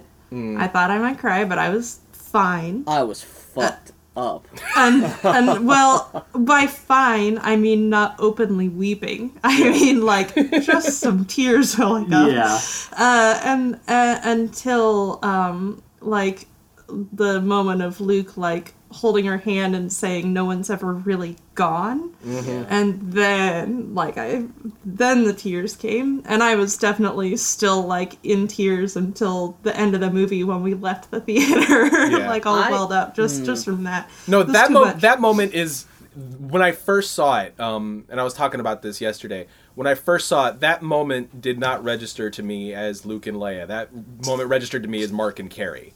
Which I Yes, mean, Yeah. exactly. I Well, stepped it's outside hard of to the register that now Yeah. too with all the context that's Well, that's extra exactly weighted what it with, was. but, Like as soon yeah. as Yeah. he touched her face and said, "No one's ever really gone," like I was like, "That's okay, all right, we're Yeah. That's the Yeah, sock to the I couldn't chest. emotionally deal. Yeah, that made me. Well, I guess that- Mark Hamill has said something along those same lines. I believe there's an interview with Anthony Bresnikan that just went live today as we're recording this, and he was talking to Mark, and Mark is like, I can't watch that scene. No, Yeah. I can't Even watch as a it. fan I going back to agree watch with it that. a second time, I would be. Yeah. Ryan Johnson actually credits Carrie Fisher as a co-writer on the Yeah, film. he I don't says think she I don't remember did if she got some the actual work. script credit. She but- did not, no, but but- he spent a lot of time discussing because he's a famous script doctor Yeah, outside yeah. of. You know, she An took actor. the script, took a shit. At least made some notes that exactly. Yeah, She brought a lot to. She cannot not do that. Yeah. I would love to know what kind of character input she had on the original trilogy characters. With Well, what's funny Yeah. is that the Superman moment, which I'm seeing a lot of, I'll just straight up say it, assholes online calling the Mary Poppins moment. The Superman moment wasn't really her idea. It was Kathleen Kennedy's. mean floating through space? Kathleen Kennedy was a lot like you were, Conley, in that she was like, I want to see her have a Force moment, and she hasn't had one yet. Why is that not happening in this movie? And so Ryan comes back and is like, I got a moment for her. I got a great moment for her. And he gives it to Carrie, and Carrie was like, that's pretty cool. I like the line about getting the head out of the cockpit. Like yeah. even when Carrie is presented with one of Yeah. the biggest hero Oh, yeah. moments in all of Star Wars, what she is most concerned about is the really cool dialogue that she gets to deliver, and Yes. also holding the gun at the end. absolutely. Well, one of her yeah, best I mean, moments that's, is her that's just Leia. shooting Poe. Yeah, Like Poe going, Yeah. "It's great to see you." yeah. Yeah. Oh yeah. I mean, that's Leia, and that's the stuff that's important. But just that moment was like it was almost tears of like relief of like getting to see this thing I've wanted for so long. Yeah. Well, Oh shoot! I lost my train of thought. Go What on. other moments? Just jump to another moment. I guarantee you're gonna remember what it was while you're reminiscing on something else. God. No, it's gone. Well, for me, it's just like I just want to keep talking about Carrie Fisher here for a moment. Yeah, yeah, that's fine. And what what I really loved about The Force Awakens and The Last Jedi is how much they've let the actors from the original trilogy, like, they're not just playing these characters. Like, they are these characters. Like, Harrison Ford and Carrie Fisher and Mark Hamill are Luke and Han and Leia. And they let their real personalities shine through in these films. And it's so good to see so much of, like, who Carrie Fisher really is and what she represents to everyone Yes. as herself and Leia on that screen. And with Mark Hamill, too. Like, how we know Mark Hamill in the public eye is reflected a lot on this screen. And it's just really... I love that they let these actors do that with these characters in these films. Well, I It's saw just that with been Harrison great. Ford in Blade Runner 2049 too earlier this year. Is that one thing I like about that generation of actors is that they haven't tried to hold on to their youth. All of them very much. Ford did this in Blade Runner and also in Force Awakens, where it's like, no, I'm this age. Yeah. He's aging like Eastwood. You know, he's like, I'm this age. I'm still kind of cool, but I'm cool like an old guy is cool. You know, Yeah. who has some it's- regrets and I- baggage. I've got it. I've remembered. It was a quick aside. It was in regards to the scene with Leia in space. I've also seen people complaining about it, and I've seen lots of like assholes talking about the movie online and very blatantly being like, it was full of like women and it had a diverse cast and I don't care and it was a dumb SJW movie. Blah, blah, blah, blah. Really blatantly about it. But, like, those people are jerks. But for the people who I've also seen complaining about the scene with Leia, I'm also judging them. Yeah. Like, to be frank. Because, like, she's a Skywalker, too. Yeah. Like, Yep. so Luke is able to do all this, like, rad stuff. And Vader and Kylo, all these other people in the Skywalker family are able to do all this stuff. And you don't blink an eye. But as soon as Leia does one big cool thing with the Force, you're like, super unrealistic. Why would she possibly be able to do that? And, like, why is no one surprised and stuff? Like, I don't want to take anything I'm away judging from you. Leia, but I mean, all she is doing is flying through the weightlessness of space. But, like, all she is doing is pulling herself through the door through the weightlessness. I mean, compared to the other Force things we've seen in these movies, that's not like it's not like she's, like, throwing a ship at somebody. Yeah, but it's also it's unexpected because we've never seen Leia. Well, that's what I'm saying. Like, the first time you Yeah. ever see her use the Force, but it's still fucking badass. she's surviving in space and propelling herself back to her ship. Yeah, exactly. She's doing That's an amazing awesome. thing. So for, Yeah. She for couldn't have the grabbed- people who are like not blinking an eye at any of the male members of the Skywalker family Well, doing a cool thing, again, but Yeah. suddenly it's- when Leia does it, it's like dumb and unrealistic. Well, it's like, people, again, treating it like a video game, because we have not seen her reach level 2.0 in Force Power 6. Like, you know, like, it's Right. Yeah, The only way that scene could have been cool is if she'd come back clutching Admiral Akbar's severed head. Yeah. By the way, one thing I would also note, here's a great rebuttal to anybody who calls that Leia's Mary Poppins moment. Did you complain when Yondu did it in Guardians of the Galaxy 2? Because you Yeah. thought it was cool then. Yeah. Yeah. Right. Yeah, I mean, Yeah. So- even if you want to keep it in a Star Wars context, from what I understand, something very similar to that has happened on Rebels, I believe. Oh, yeah? And I don't remember anyone like being all pissed off that I think Kanan somehow learned how to use the Force at some point, or instinctively used the Force to save himself from the vacuum of space. Like, so. Yeah. There's not rules to this. That's part of the point of this No. movie. No. There's no fucking rules got to no You think right- you know what the Exactly. rules are, and you don't. You don't. The Force has awakened. Shit is different now than what you thought it was, and that's okay, because the idea that it needs to be running along some sort of power ladder that you can sort of look at objectively and say you need to put in X number of hours in Y montage before I will unlock power set D for you.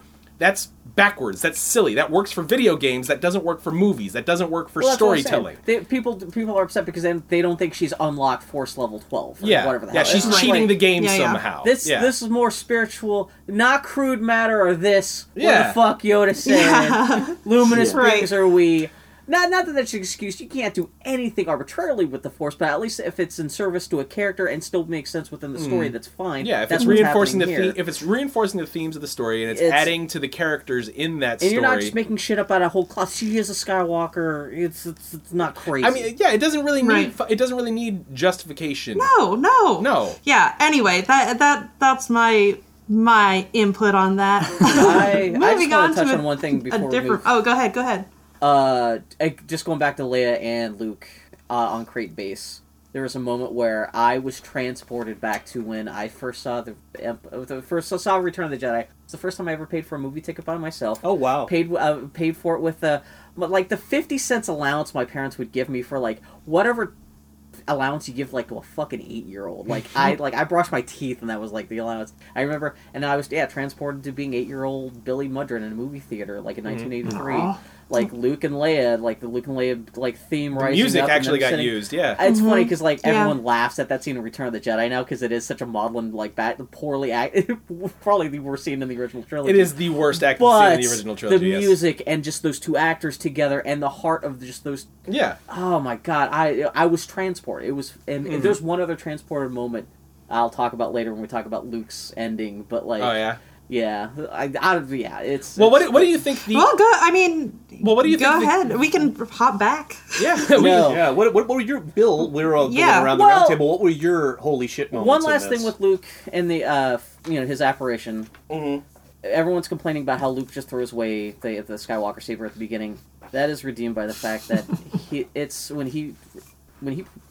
when he projects himself at his most ideal version of himself, he's got his fucking Yeah. lightsaber. Yeah, on he's him. got that. Dad's lightsaber. When he goes out, that is his best version of himself. He's got that fucking saber in his hand, and that's the movie.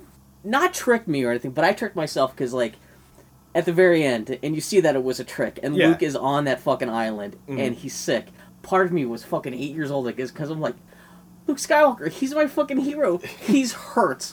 Yeah. Who's gonna Oh. save him? How's he gonna get out of this? It's Luke Skywalker. No. But then he crawls up onto that plinth and gets into that pose, and he just fades away. I was like, "Fuck yeah!" Like, yeah, he's gonna go out. He's gonna go out in the best way. But like, totally, like, there was a moment where I was a little kid. I was like, it's Luke Skywalker. He's hurt. How is he going to get out of this? Mm-hmm. It was the most childish reaction, but it was in No, I the don't- best kind of way. I where it's don't like, think it was childish either. I think Oh my God, that's yeah. I think that's part of the I'm not- reaction. That's Oh, part- you should say, you think I'm weepy now? Oh my God, I was just in the theater just going, oh. That's part of Yeah. what Ryan Johnson, I think, is going for in that moment. I think he absolutely wants you to be like, what?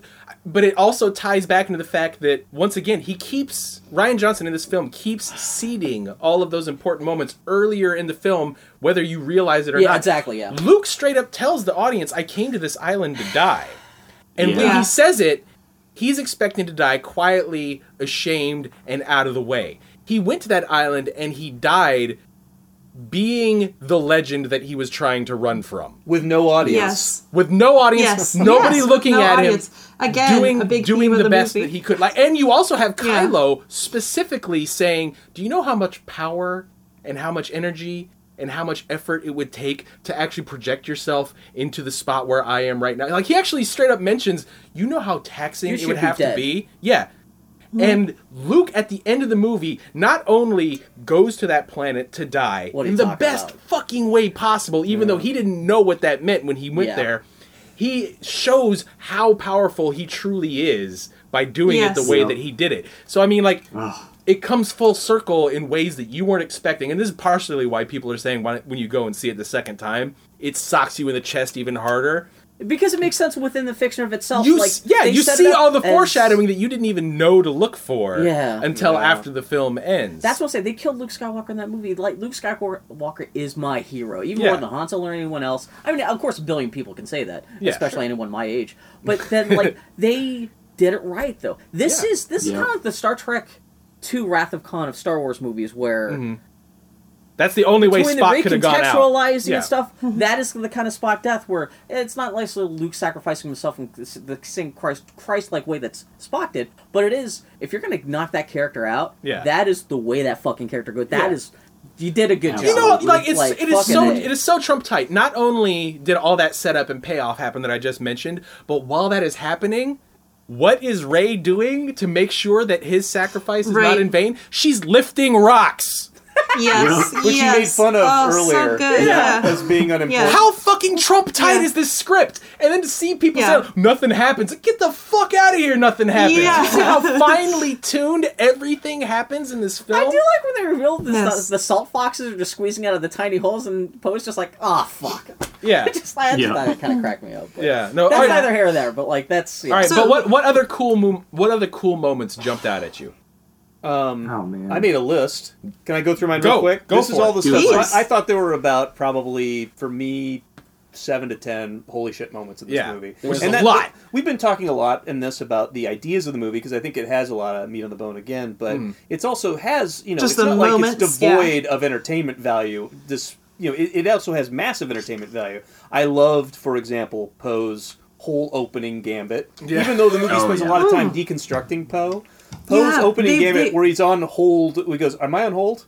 And then he goes around and he blows everything up and takes on the whole dread up by himself. That's a fantastic Poe moment. I love So that. good. whole Fantastic. thing. And him flying that X-wing felt so like physical. Like it was him getting like thrown around in the cockpit and just like really Yeah, he does that feeling all parking of those brake like stop crazy moves. Where he has to that- Yeah. brace himself in Yeah. the cockpit to, like, to withstand the turn in that. Oh I thought it yeah, was I fantastic. loved all that. Um, I loved Leia, of course, Leia's badass force moment, which you've already discussed.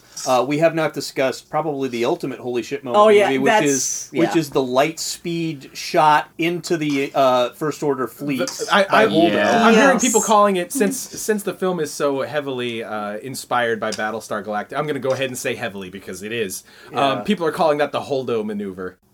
It's great. It's I mean, fucking that amazing. gorgeous It was shot wonderful. of the fractal sort of splitting of light. through Shit the is fleet. anime as hell. Oh, Yeah. it is. And people have already dropping in anime. We've already. Yeah, But- there's already it's not quite an animated GIF. It's like a little GIF V or whatever it's called, like a With little sound, video. yeah. Someone took audio from Fist of the North Star and laid it 1-to-1 over that scene, and it fits perfectly. Like basically, Hux is saying some shit. and they dub over "You Are Already Dead" over Holdo, Yeah. and then the sound effects The go and the explosions, ships. that late 70s anime sound of shing, shing, shing, shing. Of just Oh, like, totally. It fits perfectly. Oh my god. And it It's looks like beautiful. message from space. It was Fucking beautiful. fantastic. And as a kid who, again, Dr. Ellie Sattler was very important too. Mm-hmm. I was really, really happy that Holdo didn't turn out to be like a villain or Yeah. something like that, and Yeah. it was Well, it made me really Ryan happy. Johnson, about the that Art moment. of Star Wars book, talks about how, well, he already knew that people would already be kind of like, you know, that they would be as distrustful as Poe would be against this, like, fake Leia replacement. And also the fact that he went out of his way to, like, dress her up so she doesn't look like she should be there. She's not, like, she in looks like she military wandered in out of fatigues. the Hunger Games. Yeah, so Poe's extra just like, who the fuck are you? But it's fucking Laura Dern. You don't fuck with Laura Dern. Yeah. I do love the fact, yeah, she is played straight. She is a badass. And even the fact that we saw the trailer for the shitty new trailer for the shitty new Jurassic Park movie. Ugh. Just showing, like, you get the real Jurassic Park. You get the real, yeah, exactly, Ellie Sattler in this movie. And I just extra appreciate. I went to the. We saw the movie together, and also our friends Annie and Foley saw it with us. And Annie started weeping in the car afterwards, just like, Yeah. but Aw. all the ladies stuff in this movie, and even the fact that Holdo Yeah. and Leia have a moment Yeah. before Leia Yeah. leaves. Yes, Like the fact that that movie took was time to do huge. that. Yeah, Just- that made me more than anything, more than like Holdo dying or anything like that. Like that was what made me cry a little bit in the theater. Was that Yeah. they That's, I mean, they that- let that Leia scene and, is and super Holdo have this cool. moment that they weren't like butting heads or anything like that. That it Yeah. wasn't this like rivalry. That instead they'd be they on were the same allowed to be page. like close friends. Like that made me cry a little. No, bit. that was what was interesting to me is that moment with Holdo and Leia, and the moment at the very beginning with Paige, are the 2 It's basically Ryan Johnson is not only cleaning up all of the weird loose ends that JJ left dangling, he's also doing JJ. Because that opening Yeah. with Paige is a straight up J.J. Abrams moment. It's the opening of Star Trek. It's the opening of Star. 2009. Yeah, exactly. All it's missing is the Giacchino, like, piano, ding, Yeah. ding, ding. Yeah, and then like, and then yeah. and then he does it, and then he does it again with Leia and Holdo having their conversation before Leia gets on the last transport. And like both those moments are tiny little short films that you could lift out of the movie itself, plunk in front of somebody who doesn't even know that they're watching Star Wars, and it is going to elicit that same emotional reaction. It's it's so beautifully well built. Yes. The other thing Yeah. we have not discussed yet is I think there's a case to be made that the samurai-style melee fight that happens in Snoke's headquarters with Man. Kylo and Rey might be the greatest lightsaber battle in That's all of the films. exactly what I was thinking while I was watching it. Oh, yeah. Yeah, absolutely. That was so good. That the whole sequence of Rey and Kylo and Snoke in there, I loved it. Like it was. It's nuts. It felt so obvious that like why should Kylo continue following this guy when Kylo's whole deal is like he has this extremely inflated opinion of himself. Like he's Darth Vader's like grandson, and he like wants to be as powerful as Darth Vader, and like he has this big opinion of him being this extreme badass. And he like turned on Luke. He was manipulated by Snoke, whatever. But he turned on Luke. He feels like Luke betrayed him. And it's obvious at this point that Snoke isn't giving him the respect that he like craves and that he wants. So it makes complete sense that he would turn on Snoke, but that doesn't mean that he's like turned good Yeah. to the I light do like side that. or anything Yeah, like that. it's So not quite so binary. It's a brilliant fake out Right. because Yeah. for a while there Yeah. you think, oh, it's going to be one thing and then it's another. It's just like what happens with Holdo. He basically Yes. sets When- up one expectation and then immediately follows it, seems to fulfill the expectation, and immediately reverses it on you. when I talked at the beginning about how there were things that while I was watching the movie I was unsure about, and that by the end of the movie I was like, oh no, wait, that was great. One of those things was the arc with Poe, and then the other one was Kylo, because it's been so assumed by everyone that Kylo is going to like be brought to the light side and be turned good, and I don't want that. But I'd kind of resigned myself to like, all right, it's probably gonna happen. So It still as might. the movie, It still could. No, it it's still not. might, No. but I All don't. fucking No, in no, on no. the- Yeah, on but his No, own. shit is No, shit yeah. is cut So- off. Shit is cut. Yes. Look, you had Leia Yeah. say, "I know it can't I happen." know. You had Luke Yeah. say, "I know it can't So- happen," and Rey is Yeah, like, so- "Oh, buddy, you dipshit." I gave you your shot. Yeah. Yeah. So Yeah. I don't want it to happen, and You I and me, like kind of Kylo resigned redemption myself to buddies. it. No, I don't want that little shit to be given a second shit. Like he Well, fuck that people guy. also assume So- redemption means that he's like Any- you get but yeah, that's yeah. Anyway, but yeah. anyway, so I had kind of like resigned myself to it and been like, well, all right. So as the movie was going on, like, okay. And when they got to that scene in the throne room and he kills Snoke, like, they had that big awesome fight. And I was like, well, I didn't really want Kylo to, like, have this big redemption moment and be turned, but, like, this is real cool, at least. Like, So lightsaber fight was great real moment good. of I was expecting it'll probably happen, and at least this lightsaber fight is like amazing. Oh, well, that So- whole fight against the red background Yeah. with the stark colors, it's almost like something out Yeah. of Hero. Yeah. Or you know, some classic samurai well, film. it's the Wizard of Totally. Oz meets like the Red Room from fucking what's Twin Peaks? It's called Twin Peaks. Yes. the Meets, Black Lodge. Yeah, the Black Lodge. It's kind of an abstract sets. Been like these kind of weird abstract looking Praetorian Guard dudes but I just It's quite. I like There's we have nothing to say there's about a the death surreal of Snoke quality to that himself. fight that's really Totally. good. Like when they just throw that one guy in that thing and he just shreds and explodes, and then you just barely see it, and you're like, "Did I just watch a guy just get ground up?" Oh yeah. Oh yeah. Yeah. Yeah. And then Ray's got that one moment where they got her in a headlock or whatever, and she twists out of it and drops the saber, and then grabs it before it lands, takes off the guy's legs, and then takes off his head. yeah. And you're just like, Jesus. Oh, and they're swapping Christ. Yeah. sabers and shit. And they're literally Oh, yeah. fighting back to back and just No, there's some John Wick shit going on. Yeah, in It's Yeah. also that very fight. physical. You feel even like the lightsaber duels I've enjoyed. Like God help me, I love the I like Menace? the Anakin. I like the Anakin Obi-Wan fight at the end of Revenge of the Sith. Yeah. But I do feel like I'm watching two guys go through a series of rapid fire, highly choreographed moves. Yeah. This fight Yeah. in Last Jedi felt very physical, sweaty, Yeah. painful, Yes. and You're almost hearing- improvised. You're hearing him grunt. Yes. You're Yes. hearing slapping Yeah. sounds. Like there's You're effort seeing being people exerted. get cut. Yeah.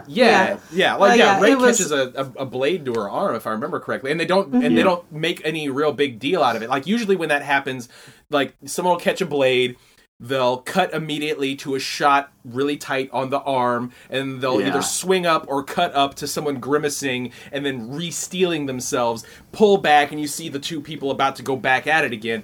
This Yeah. one, This is moving too quick for that. yeah, she it's gets just- cut and she Yeah. goes, ah! And the camera doesn't fucking move. It's just like, I guess that's part of the fight, isn't it? And then the fight continues. It's great. It's Yeah. amazing how it was brutal the so ballet good. is. Great fight. And then so I was kind of resigned but happy about the fight, and then at the end it Kylo did not magically suddenly get turned to the good side. Yeah. And I was like, oh, thank God. Yeah. Well, they both did it for So- different reasons. He did it. Yeah, he yeah, did yeah. it as a power play, disguised, and he thought he might win the girl over to his side as a bonus. Yeah. Do we see how that ends? Yeah. Does it end with like I can't remember what because it's not they just go their separate ways. I mean, even though They though touch technically hands. That's what they. No, The, you mean the throne lightsaber room? explodes. Yeah, they pull Oh, the that's lightsaber what in it is. half. And they Oh, get okay. I was knocked trying to out. figure out what the Yeah. button on that scene was. Yeah. No, yeah, they Yeah, pull the lightsaber yeah, the in half. lightsaber and- explodes. Which Yeah. Ray They still get got the knocked two halves down. of the saber. I don't know if they're going to do anything with that. Kylo's knocked out.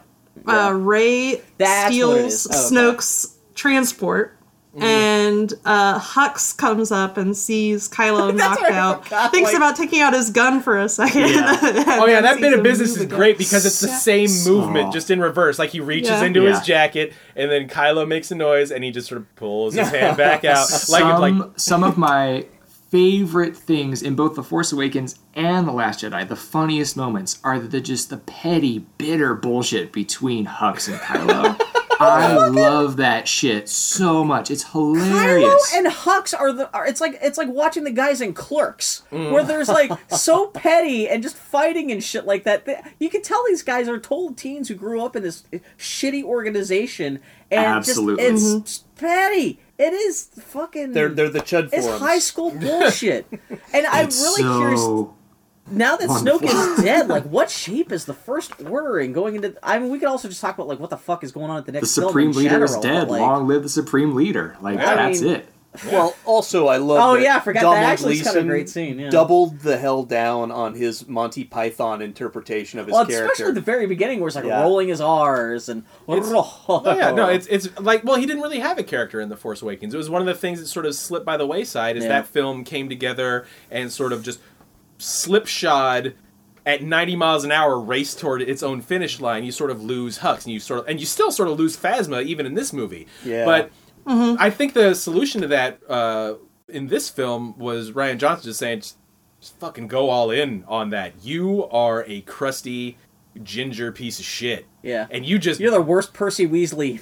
triple down on that as hard as you can, and he did. He just sank his teeth into Yeah. it, and it's amazing. It's like the moment when they're on Crate, where Kylo gives an order, and then Hux, to feel useful, repeats that order, and they hold for just a Yeah. second as Kylo looks over, and I'm like, man, what are you?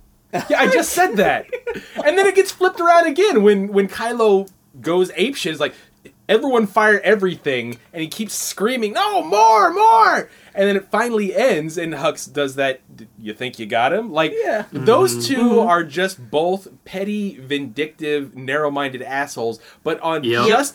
just separate enough frequencies It's- that they'll never not bounce off It's of like each other. Daffy Duck and Yeah. Porky Pig. Yeah, Where yeah, they're yeah. just like lack of mutual respect on both sides is just palpable. I actually kind of hope Yeah. that they keep developing that. In Yeah. the next I film, you could almost- have a lot of fun with that. Who else has Kylo got to Totally. talk to now? It's kind of the only Yeah. soundboard he has. Like, yeah, he's Hux. You Hux know what it is? his, You know what like, it is? Maleficent has that crow. I guess that's the closest thing Kylo has. It's Megatron and Starscream. Oh yeah, Oh, shit. yeah, That is yeah. exactly what that is. that's exact. That's what. Poor That's, Hux, though. He's still always going to be that one action figure Yeah. left on the store shelf. Oh yeah, Yeah. of course. I mean, that's the whole point of that character. Yeah.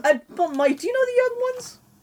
Yeah, the old British the show The Young Ones, Did you yeah. recognize that, like, Hux's second command, who's like in the Red Lits, at the beginning of the whole Poe attack thing? That is Vivian from the Young Ones. No. He's just old and patient. Like, I've gone back to look at pictures of him from that scene. I still don't recognize the guy, but that is Vivian the punk from the Young Ones. Holy cow. That's Aid Edmondson, who is like aside from Hux, like the other main. Speaking of which, dude, you see in that movie? Let's do the cameo run. Oh, yeah. See, I don't know Right. half of this stuff. Michaela Cole from Chewing Gum. She shows up in this film. I She don't has- know who the hell that is. One line. It's a great show. You should watch Chewing Gum. Never even heard of I believe Joseph Gordon-Levitt is voicing the countrified alien that rats out Finn and Rose. Yes, I believe that. Oh, I pretty saw sure he got some vocal Yeah. credit. Yeah. I'm almost definitely certain that's him then. Okay. Kid Blue, Noah Segan, is an can't A-wing. believe I missed He's him. an A-wing pilot. Yeah. He gets, I think, 2 scenes. He doesn't speak at all. Because he would just be, yeah. Yeah. And I Ryan Johnson's in the trench. no, that's Gareth Edwards. I'm sorry, I meant Gareth Gareth Edwards. Edwards. Gareth Gareth Edwards. Edwards, pardon me. Insults. Gareth Edwards is in the trench, commenting, almost looking like he's commenting on the fact that he's in a different, that he's, Yeah. of the movie he's watching. No, yeah. No, like he's the one who reacts to the foreshadowing of the footsteps. Yeah. When the one guy puts his finger In in the the guy's art book, they footstep. point out that was Gareth Edwards, and they were upset because he showed them and said, "Oh, all these costumes are just from Rogue One." And they're like, "No, it's not from Rogue One. This is like a totally different movie. Shut up, Gareth Edwards." It's kind of like a funny, just how in the text of the book they're like just being petty, like, "No, this is totally." I cool believe the production." 2 British princes got Yeah. cut out, according to John Boyega. But They're just stormtroopers. yeah, they were stormtroopers. But I believe, and this is just my guess, I haven't had this confirmed, but my guess is that the Tom Hardy stormtrooper is the one that Trash Can BB-8 bumps into. I can see Oh, that. yeah. There's not too yeah. many stormtroopers that like you could point out as like that No. stormtrooper did this or anything. Were you guys Unless he's like the executioner stormtrooper. maybe? Were you guys Could've been. disappointed in Phasma? Because No. No. okay, all right. Phasma isn't meant to be like a really huge A major character. character. I don't think Yeah. she's like. Well, She's another cog in the machine. It's not like she was in the movie for a lot less time than like Boba Fett in Empire Strikes Back, and people still think he's cool. She's just a minor character. She's just a part of the fabric of the world. Do She. Do you think she's actually dead? I think Yeah. she'll be back with. I think she'll Yeah, be back no, with an no. eye patch in the next They one. they could bring her back, but like You don't that's need that's to. pretty dead. Like she fell Yeah. into a big fiery pit. Yeah, I don't think Yeah. they should bring her back. So he got thrown into a trash can with a planet that blew up. I don't know. Who knows? Yeah, I think According to Finn's the new visual rival is dictionary- DJ or whatever his name is. What's up? I think Finn's new rival is DJ. I think he'll be hunting that asshole down in the next movie. Oh yeah, that's interesting. What'd you guys think of Yeah. DJ? DJ was one of the few things about this film I didn't really like. He's meshed with the Canto Bite stuff where it's just kind of like this. I could see where you're going, but it could have been done better. No, my problem is purely because I like what he represents and I like how it's carried Well, he's out. the voice of cynicism. Well, yeah, and I like how Yeah. that's carried out. My problem is purely with Del Toro's performance in that it's essentially a little bit. It's like if you took Lewis from 12 Monkeys, you know that part where he's sedated and he's got the ponytail and he's back out in human life, Brad Pitt's character. Yeah. Take that and then add a stutter. And that's Yeah, all Benicio del Toro was doing. I'm completely with you on that. Like, Yeah. that's kind of how I felt too. I didn't mind the character, like, as a character, as like what he was in the movie, what he represented, where he was playing both sides and selfish. That didn't bother me. It was, I didn't like. He's an affectation more than a character. Yeah, and that's the thing. Exactly. The affectation choice that Benicio del Toro chose. I'm just be Benicio del Toro.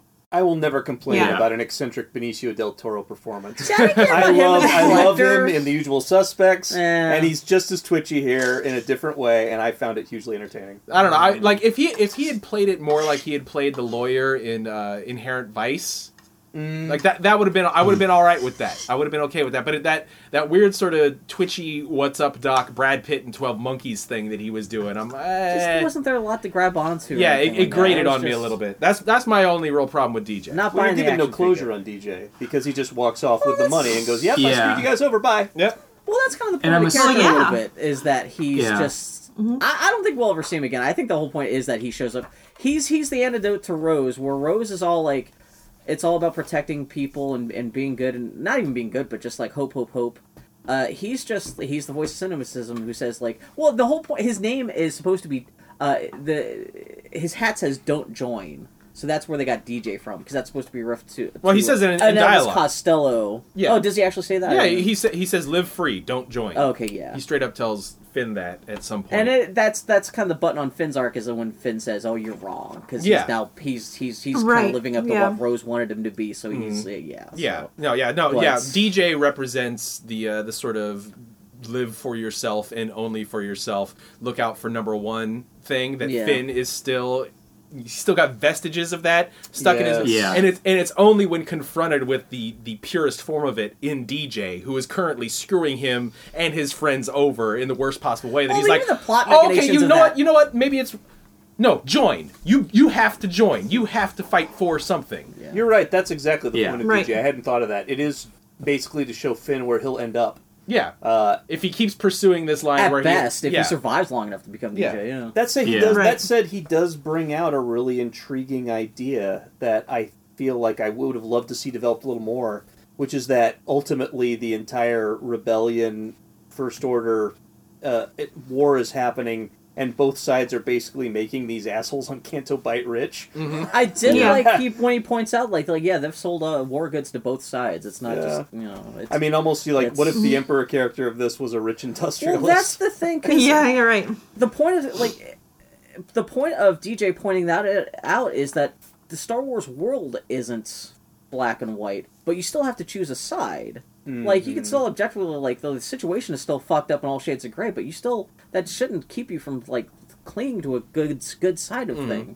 Well, and So that he's wasn't- using that as an excuse to be amoralistic. Yeah, And- that sort of thing was touched on in the original trilogy, but it wasn't explicitly made the focus of a thematic push in a film. Yeah. Like that's Han's arc, and it's also in some respects Lando's arc, but it's off to the side. It's not really made a huge deal of. And in this film, Yeah. a large part of this cul-de-sac in Canto Bight is about focusing specifically on that. Like, you think that maybe Finn has a point, and you also thought for a second that maybe Han had a point, and Lando definitely had a point at first with his double cross, but then it's sort of the triple Yeah. cross comes, and you're like, Yeah. oh well, Lando was always a good guy. He was just doing what he needed to do, and it was a tough situation. And this film is showing that sometimes that's not a good fucking excuse. Even if it Right, all works yeah. out to the good, sometimes that train of thought is just poisonous no matter what results from it. Yeah. And you should probably try and clear that poison out if you possibly can. And that's what DJ represents. What do you think could have been done to fix the Canto Bite stuff? Do you have any? I don't think like- there's anything to fix. I think it's you need it there. I do think the Canobite stuff is shaggy. Yeah. It There's does contain something- my favorite shot in the movie, though, which is a beautiful homage to the tracking shot from a silent film called Wings. Yeah. When they fly Well, right it's through up that for big Best crowd Picture, of people. Yeah. If you go up on YouTube and look up Wings tracking shot, you'll see the shot I mean. Oh, yeah. Amazing shot. Yeah. It was an amazing shot in 1928. It's still, It's still very good. effective in 2017. Bobby, I think that was like 1922 or whichever. No, actually, it was like maybe 1920. I'm gonna shut up. That's not the point. Did you just try to check me? you silly fucking man! I did Oh find... god, because I do think the first Oscars were like. Okay, shut up, Bill. No, you looked up the show, didn't you? Yeah, that's- now you're looking at pictures of Steven Weber trying to prove me wrong. This You see what podcast is hole flying you've off fallen the into. track. The worst possible I hate outcome. everyone. The frustrating Get out thing of my about... bed. It was 1927, so both you were more right than I was. Okay. So, shut I don't up, think Bill. this movie's, for all the how much I loved it, I don't think it's perfect. And I Yeah. do think that they Yeah, don't it's quite lumpy. know what to do with Finn. And because Finn Yeah. is not as vivid in this as he was in the Part last film. of Finn Yeah. got poured into Rose, Yes. and I'll take that Yeah. trade off because I liked Rose a lot. I really liked Rose Yeah, a me lot. too. Yeah, I was talking to Jimmy yesterday about like any criticism I might have of the movie, and like I loved it. But I didn't like I think Canto Bite went on a little long. I think it could have been cut down. Like I said, I for whatever reason wasn't really sold on the horse race escape stuff. It was, I don't know. I don't know why, but Yeah. But my kind of like, if I had to pick one big like overall critique of the movie, I definitely think that this movie focused a lot on character and successfully. But when comparing it to The Force Awakens, I miss the way the characters bounced off each other in The Force Awakens. Like Yes. I think especially with characters like Finn and stuff, like I think that some of that character interaction and the characters bouncing off each other was a little weaker in this movie than it was in Force Awakens. I'm not That's saying what Force Abrams Awakens is was best a at. right. I'm not saying Force Awakens was necessarily a better movie or anything. Yeah. I'm saying like Yeah. that's one thing that I did miss in Yeah. this movie. And yeah. when we were talking about that yesterday, like I feel like The Force Awakens needed you to like Yes. these new characters, and it worked extremely hard. It was the reason that movie was so Yeah. successful to me was in its characters and the way that they bounced off each other. Yeah. So And now this time around in The Last Jedi, like now it needed to answer for a lot of those holes that Abrams had left. So there was a little less time to kind of flesh those characters out or have those moments where they could bounce off of each other. Mm-hmm. And also, now thinking about it, like you had separated Finn from both Poe and Rey, who he spent the first film like bouncing off of, and like they had such great chemistry, like Finn with Poe and Finn with Rey. There was so many great moments between those characters. I still liked him and Rose together, but it just wasn't quite the same. Originally, as it was in supposed to Force be Awakens. Finn and Poe going to Canto Bite together, but then Ryan Johnson said they weren't growing as characters. It was just a cute buddy movie, but like there was no arc to the characters. They were just going off, and it said it even felt even more tangential than he meant it to. Yeah, be. So that's why he split them up and paired Poe with Holdo and paired Finn with Rose to have characters who would challenge them and give them an arc to overcome during the course of the film. Oh, Yeah. that's interesting. Yeah. And I think that's Which- absolutely the right call. It was the right call, but he still Yeah. didn't. They're still Yeah. didn't quite crack the nut with Finn. Yeah. And Well, I Rose mean, and- I'm not going to Yeah. disagree that the section on Canto Bite isn't shaggy. Like it's obviously the one. Like I called it a cul-de-sac. Like you don't want Yeah. to spend too much time in a Right. cul-de-sac if you don't have to. I think ultimately that segment is useful and necessary. But Totally. I Oh, do. yeah. But, I agree. but it also contains the one character that I'm like on. Yeah. And it is if any part of this film is thematically going to be on the nose, it's gonna happen in Canto Bite. Like that's where he's literally Ryan Johnson is sticking his thumb and booping the audience more than a couple times. It does happen. Like there's a sequence where BB-8 defeats the police force by shooting money at them. Yes. Which, by the way, is a really you pointed that out and I went, oh, that's a really funny image. Yeah. That really sums up the corruption of that town. Exactly. Yeah. Like Yeah. that's how he took out the police force. Is he just unloaded clips of money at them? Like that sort of stuff is happening constantly in Canto Bight, but it's also the place where the most Spielbergy thing in a Star Wars film has with that Rose's theme doing that Amazing Stories-esque thing that it does while they're on those horses flying through the city and then flying up the walls in moonlight, and you're like, this is so 1985. I thought Harry Potter and the Hippogriff was going to come flying by. Yeah. It's that kind of thing. It's very Spielbergy. It's very Amazing Which, Stories. This kind of has the Yeah. Mass Effect problem of, this is the Mass Effect 2, well, actually, this is more Mass Effect 3, of you've got this timed countdown clock that they're working against with the fleet. Everyone's dying, moment by moment. People Yeah. are dying. Right. But they're having this whimsical Spielbergian thing, and part of the back of your mind is going like, people are fucking dying. Like, you need to get back well, to every Yeah. time you start to be like, people are dying, they cut back and you watch They a do ship cut back, run out yeah. of fuel. Which actually kind of Yeah. accentuates it even Yeah. more. Oh, It's let's like, go- come on, guys. Let's go yeah. back to the never-ending story horses they're riding. And, Yeah. With the Well, weird human faces. How Hook-like. Yeah. Oh no! What was interesting, too, That's is the that... most damning thing I've heard about this film, Mike, is that you can read any part of it to hook. the That's actually, I'm going to Reddit right now, and you just won the argument for all the bad guys. Yeah. well, you pointed out the three movies that... We'll wrap this up soon. We're almost up on 2 hours, but yeah. You pointed out the movies that Rian Johnson was influenced by going into this, It and was, one of something them was about To Mary? Catch a Thief.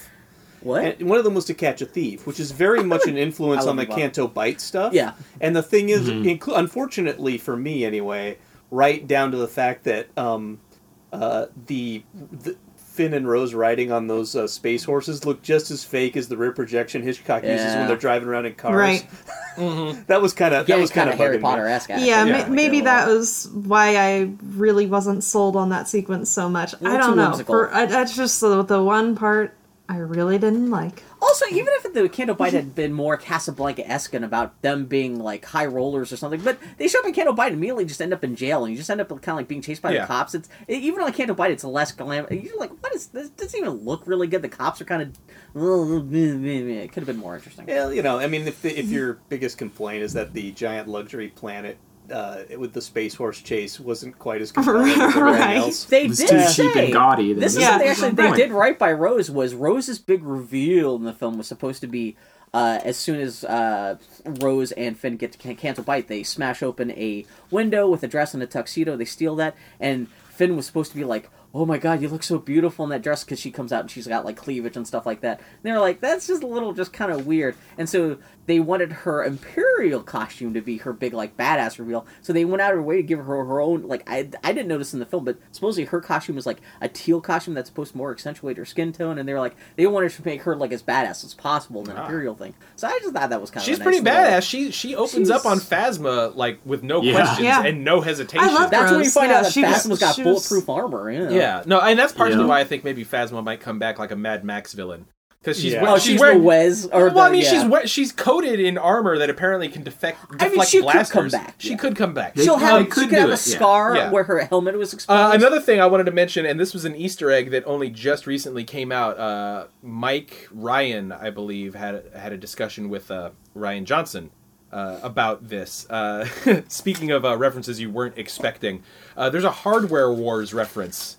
When when Finn The iron. when Finn and Rose are going to steal the clothes, you know that trick transition where it looks like a ship is coming into land and it Yes. turns out it's an iron? That's a Hardware Wars reference. Oh my God, it is. And John Williams scored it the way that he scored it specifically because it was a Hardware Wars reference. He was like, I'm leaning into this. I'm going to score it like it's a big, evil, important ship coming in for I changed landing. my mind. I That's hate this cute. movie. Fuck this Yeah. movie. That's I hilarious. forgot about that. There's so much shit in that movie. I forgot they made the stupidest Star Wars. They made a really dumbass joke. Because it goes on for a Yeah. while. It's not even Yeah, just like little. it's like the ship is slowly coming in, and you're like, "That looks like a fucking iron," and then you pull back. Oh, yeah, it is. It's an iron. There's someone's ironing clothes. Oh, There are that's so many hilarious. weird little subversive tweak moments, starting with Luke Skywalker just throwing a lightsaber over his shoulder, like "fuck this thing." I loved that. So starting Yeah. starting there and going forward, there are so many moments. Like even in the big showdown with Snoke, Rey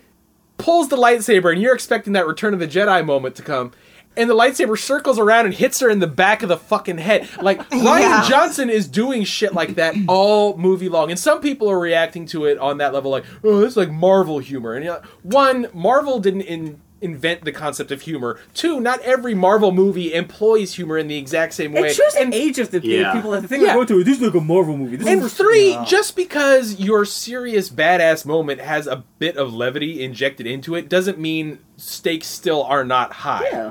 Like, Right. I don't know how many serious moments I've been in my life where because I'm scared and because I'm freaked out, I'm noticing the weird, absurd shit that is also happening simultaneously. Like, there have been moments when you've been pulled over by a cop and your heart is racing and you know that serious shit could possibly go down. Like, if the cop happens to fart, you're still gonna notice that. You might call attention to the that. absurdity of the situation. Your alerts are on fire. Like, Yeah. it's Yeah, like here's another example. Like in the film Hard Boiled, one of the key moments in that film has to do with an infant that this man is heroically rescuing in one of the biggest gun battles that has ever been put to film, pissing on him. Right. That moment is key. So That good. moment is gold. The fact that this Star Wars movie has those moments that is deflating all the self-importance you want it to have, I think is mwah. I think that shit is choice. I think Rey getting Yeah. hit in the back of the head with a lightsaber during that climactic moment is beautiful. You need that because Oh, it I love makes that, yeah. it makes the moments that follow mean that much more when the joke doesn't come. It makes that feel. Yep. At least to me, it makes that film feel alive. Yes. and that universe feel Yeah. alive. That there's no matter what the hell's going on, there's always a sense of humor, and it's not. And I've seen people say these are the worst jokes I've ever seen in a Star Wars movie. How the fuck do you think this is? Have you anywhere watched even... the prequels? It's not like people are like that's the thing. Luke, No, here's Lucas tried to Here's the best example. Here's the best example. I'm Lugunete. Yeah. Oi. Here's the best example. One of the most serious moments in The Empire Strikes Back features 3PO popping off with one-liners every 5 seconds. Yes. Like when they escape and Chewbacca is choking the shit out of Lando Calrissian, that's a serious moment right up until 3PO goes, knew it all along, had to be a mistake. Yeah. 3PO is doing running commentary to the strangulation Yeah. of one of the traitors, and you don't even think to question it anymore, do you? But at the time, I bet in 1980, you're like, why is the annoying-ass fucking droid all of a sudden turned into Henny Youngman? Yeah. Why is that happening? You know what another really good sign of a genius director is? When you can put 3PO in your Star Wars movie and you don't want to strangle him. Yeah, Yeah. right? 3PO is good in this Although to movie. be fair, he's only in the movie for like maybe even 5 minutes, And that's But a good still- choice. Also another but good still. choice. a great choice. Yeah. Well, and again, in a testament to these new films, one thing I don't find myself doing in Force Awakens or Last Jedi is I don't find myself, like, when we come back to, like, a classic trilogy character like Chewbacca, I go, oh, right! Or R2-D2, I'm like, oh, right, it's nice to see them again, but I never have missed them. Yeah, exactly. Yeah, I'm totally they're invested just in the new another part of the characters universe. just They're as just much part of the as the old scenery. ones.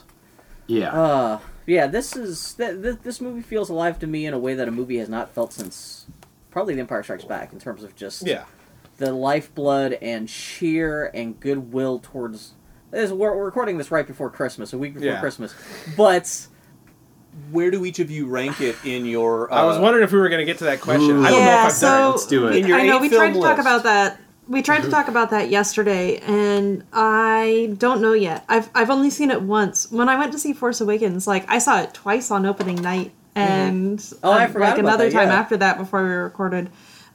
This one we've only seen once, so I feel like I need to see it at least one more time before I can really start Properly. properly. I was pretty processing solid. my I was pretty ranking. solid on Force Awakens being. I placed it third. And I knew when I watched it, I was like, "That's third." Yeah. Like it was one of those, and I know that a lot of people. still a pretty good Star Wars movie. The conventional wisdom is that you have to sit on it, you have to wait, but sometimes you just fucking know. Like when when I watched Creed, I was like, "That's the best Rocky film that has ever been made," and for a second I was like, "You can't say that yet. You need to give that some time." And I gave it some time, and I was like, "No, I was right." the words fit right in your mouth. The fucking It's- second yeah. I thought it, I knew it was right. But with this one, I don't.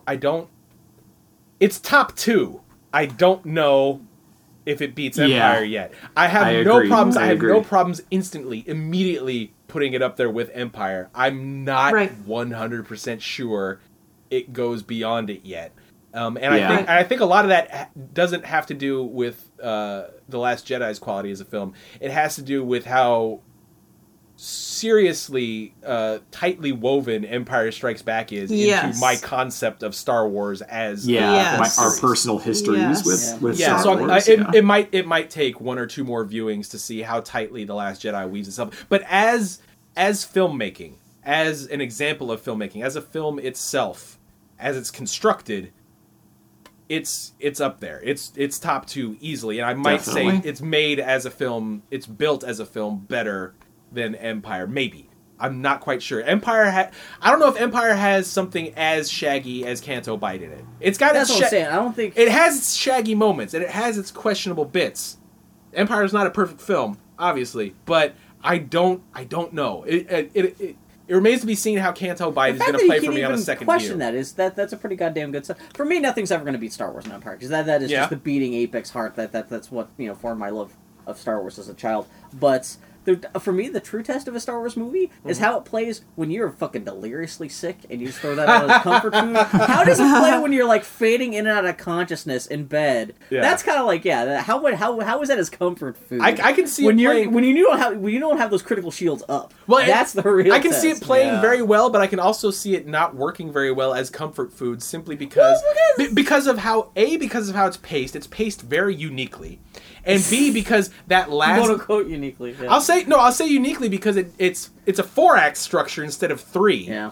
And the way it builds those last 2 acts and the way those last 2 acts do not stop and do not let up. I've heard people compare it to Fury Road, which was a movie that I knew was the best Mad Max movie ever made 30 minutes into it. Oh, yeah. But I've heard people compare it to Fury Road and I understand I say that in a bad way. You say that in a good way, Mike. I understand why they're making that comparison. It's agree. it's not as tight as Fury Road, but its cumulative effect is very similar. Like you get 2/3 of the way through Fury Road, and you feel the weight of that film fucking pressing on the back of your neck. Like you feel every ounce of that film to that point, and you know that you've got another half hour to go, and that half hour is going to just basically snap your spine in half.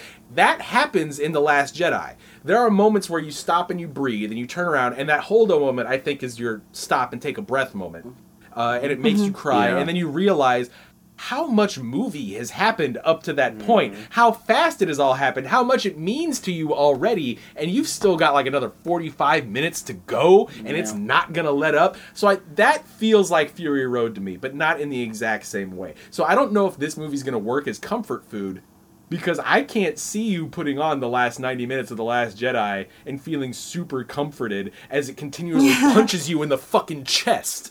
Because that's what this movie does. You bring up an interesting point structurally. This movie is also very interesting in that it kind of leaves it all on the floor. Yeah. Rian Johnson contains beats of an entire trilogy within one film. Yeah.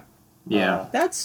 You're not entirely wrong. Yeah, no, that's like, I can see what you're talking about there. And the Road I- Warriors better huh. than Fury Road. Road Warrior's nuts. I'm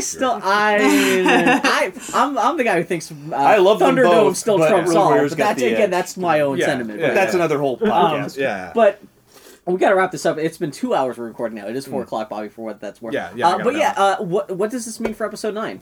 Fuck, who knows? Oh, J.J. boy. Abrams, Yeah. how the fuck? This is the hardest thing he will ever do in his fucking life. Yeah, This is more absolutely. than The Force Awakens, because at least you had audience How do you sum expectations. this up? How do but you I'm sum this like, I'm not thrilled because J.J. Abrams is not great at ending things. Especially I agree. ending such a calamitously things, yeah. weird junk pile that is There's these 9 Star Wars There's movies. been one example of him having to actually come up with a satisfying ending to a narrative that he created, and that is Super 8, and he botched it. Yes, he did. That's the only Shit, but time. That's a movie where he didn't even seem to understand what movie he was making when he did Mm-hmm. that ending of that thing. So now you've got Well, J.J. Abrams that has to wrap up all the thematic strength that this movie added to The Force Awakens in a way Yeah. that almost dwarfs it, without Han, Luke, or Leia, with Yeah. no Snoke, which he probably was expecting to make it to Episode 9 at some point. I mean, he had to have been talking to John Johnson at some. Well, then again, he didn't No. know he was going to be directing this movie until this movie was fucking locked. No. Oh, He thought shit, this I was didn't Colin even think about Trevorrow's that. problem. Exactly. Yeah, Yeah. Colin Trevorrow probably had some input into this movie. Although, okay, I'm not thrilled that it's J.J. Abrams, but I'm very relieved at least that Yeah. it's not Colin Trevorrow. I Well, mean, you know yeah. at least that the cast will be very charming Yes. in whatever we get Yes. next. it is. I'm Yes. assuming it's always meant. well, I guess Rian Johnson kind of shaped this trilogy so much just by being the linchpin middle part of this film. Mm-hmm. But when they first announced that, like, the episode 9 was supposed to be, well, not even announced, but in the wake of Carrie Fisher's death, Yeah. Johnson came out and said, episode 9 was always designed to be Carrie Fisher's film. I was like, well, that must be more of a political... That's what that's what keyed me into maybe Snoke getting wiped out in this film might actually happen, because what you do... episode 9 would only be Carrie Fisher's film if it's mostly about Leia, and Leia's big thing is political prowess. And it would be a political Bringing the film. galaxy and hopefully, together. yeah, it would hopefully be more about the people of the galaxy. I mean, sure, there's going to be, Star Wars in the next film. There's going to be conflict and laser fights and shit like that. But you have to broaden the scope of this conflict and who's affected by this Well, stuff. it's going to be a huge And bullet to dodge, I don't because know if that's what JJ... it was a huge bullet that we dodged that it wasn't Colin Trevorrow Seriously. managing Yes. that, because that's absolutely 100% out of his fucking wheelhouse. Yeah. He can't. yeah. What you just described, he cannot fucking Yeah. do. JJ Campbell's got to grow up. He's got to show I don't know. Well, the challenge is that Johnson had left a few things on the floor that are challenging for a next filmmaker. Number one, he said the point of Star Wars is the personal. Yeah. But he also opened up the story to such a blank check that you Yeah. have Yeah. to tell a huge story to conclude it, Yeah. but also you want to keep it focused tightly on these characters. He's knocked the rebellion down to square one, so can the rebellion come back from that much of a defeat in one Yeah. film? Yeah. How do you I'm do that? assuming the idea is that everyone who got the message that they sent out from crates, they rise up, and that's going to But be nobody a answered feeling. it. Nobody answered it. Yeah, that would be interesting. I'm assuming that's just because the Force Order was keeping everyone bolted down, that no one could come. No, nobody answered it. Just nobody It's answered weird that it. no one... It's He'll It's have not to jump weird. forward. He'll have to jump forward in time, I think, quite a bit. The in fact that order nobody to- answered it is very key to the themes of the I film. thought for a moment that I was like, is this where Lando shows up? Like, do you actually have, like, if I don't- you're gonna end episode 8... Yeah. I I don't want Lando. There was a moment where it's like, okay, do you actually have people show up, and you actually have Lando? I was like, hey, but... No, I don't. Yeah, that's exactly why. I mean, if don't you have want Lando show up, it's because he answers the call from. But I'm not expecting. No, it, no, I'm but just saying, if you're going to cram I feel him in there, like if you're going to bring Lando back, you're also sort of violating the themes of this movie, which yeah, exactly. which is that's all about moving moving into the forward. new. breaking things Yeah. new. Well, and that's what I've always hoped that the series would end with. Not only Rey establishing a new order divorced from the Jedi, but still more like a more worldly order, but that it would unhook the Force from just being about the Jedi and being about the Skywalker clan, and just the universe has been destroyed by the Sith Jedi conflict that's been going on forever, and you have to end that, and you have to let the universe heal. And I don't know how you just make a story more just about the galaxy at large. I mean, You don't. You but don't. That's then- absolutely the wrong focus. Like you just said a little bit ago. It's about people. But it's You about can't- people. But Yeah. It's absolutely about people. You can't make it be about the galaxy. Every time these movies have been about the larger galaxy, those movies have slacked. The prequels were about the larger galaxy and not about the people within it, and that's why they didn't resonate as well as they should have. yeah, Well, also, Yeah. he set up one thing that Johnson did clearly set up too is the notion that sort of like the finale of Buffy the Vampire Slayer, where suddenly there's a Force Awakening and well, massive numbers of the democratization populace. that's kind of what I'm talking about. Is Right. Yeah. But that could be an interesting big canvas idea. Is Not that that I want everyone to interesting suddenly have a as Force. drama with these characters we've already come to know? Yeah. Do we have? Yeah, I don't Well, know. I don't know. It's a really yeah. really challenging follow up. What were you going to say, Jimmy? And another thing that like we have that we will have in episode 9 that we hadn't had in either of these films is now we have all of our main characters together. Yeah. Yeah, Like that'll this be is nice. the first time they've all been together at the very end of episode 8. I had So no now- idea that Poe and Rey had never met before. Yeah, exactly. really now we striking, have Poe wasn't it? and Rey and Finn and Rose and everyone together, and they can, as a unit, end this trilogy and take us into whatever Star Wars needs to be from here. Yeah. This is, I mean, this is all their opportunity, kind of like where everyone's talking about, like, Marvel's going off into the, now, oh god, that fact that this movie came out with that Canto Bite sequence on the day that Disney became the Death Star of entertainment. But, well, this is a chance for them to move to the next segment Yeah. of Star Wars, even though the next trilogy is going to be written, directed by, or no, at least written by Rian Johnson. Yeah. But this is kind of like, Marvel now, they can start making X-Men movies, they can move on to a whole new...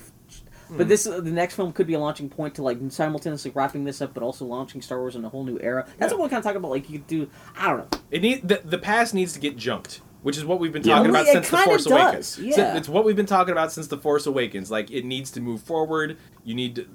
I mean, at some point, both Luke and Kylo say something along those lines, and they're both right and both wrong when they say it. because they're both Right. coming at it from negative perspectives. And Yes. Rey is the person who is coming at it from the positive perspective, and she is going to be that sort of vanguard into what Star Wars can be in the of future. like Yeah. you move on, but you learn from what's Yeah. happened before, and Yeah, you and embrace what happened before, and move forward. Yeah, in Yeah. a positive way, not in a like kill it or destroy it, but or abandon like, it. Yeah, you Or can't abandon it, yeah. like and that's what Star Wars itself has to do. Like these gotta films have grow. become Yeah. commentaries on their own legacies, which is fine because Star Wars is too big for you to not actually comment on it in a Star Wars film. But like they actually do need to move forward. They need to burn off the shit that they don't need, and they need to build off the mistakes that they know that they have made. And this film is absolutely making that case that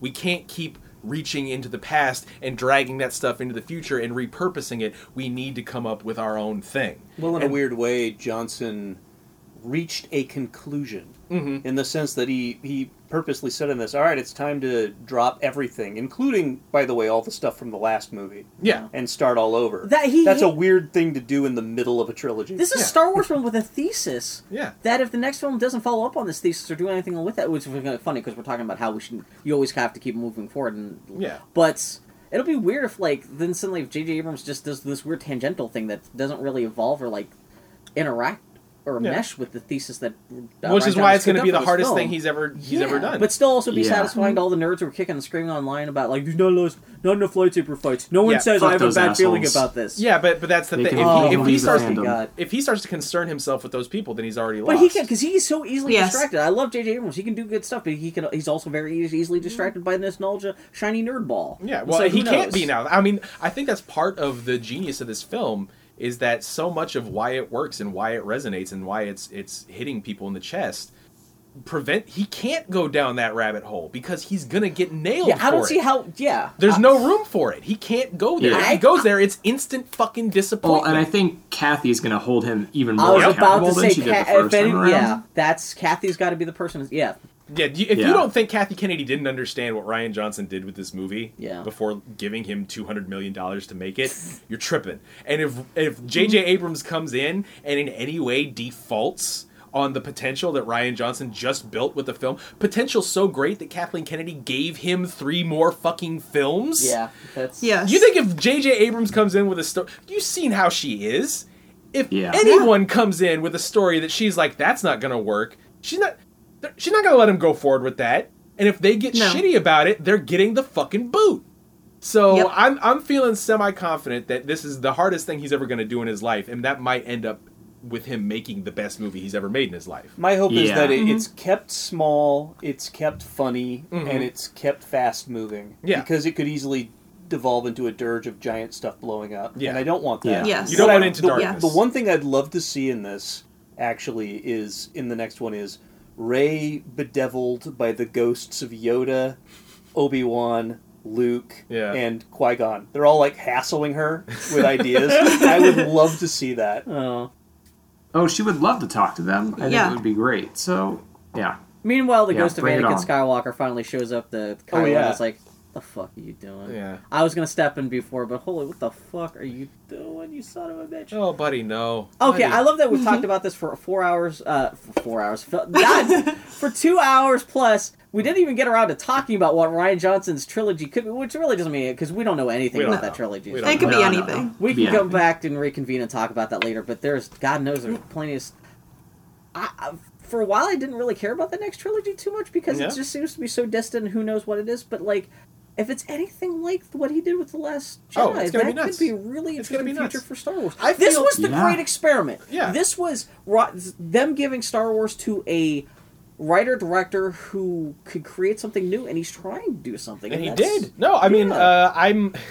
I'm feeling so vindicated with this film because again, like 98% of everything that I wanted out of this movie, I fucking got. Yeah. So Yep. I mean, But you're lucky. Your likes and just happen to line up with. oh, he pulled this his, movie but- directly out of my fucking heart. I don't know Oh. how he did it, but he did it. He reached right into my heart. Every weird filmic reference, every thematic touch, the tone of it. It was like my personal dream of a Star Wars film. Rian Johnson was like, "Oh, well, for your 40th birthday." Yeah.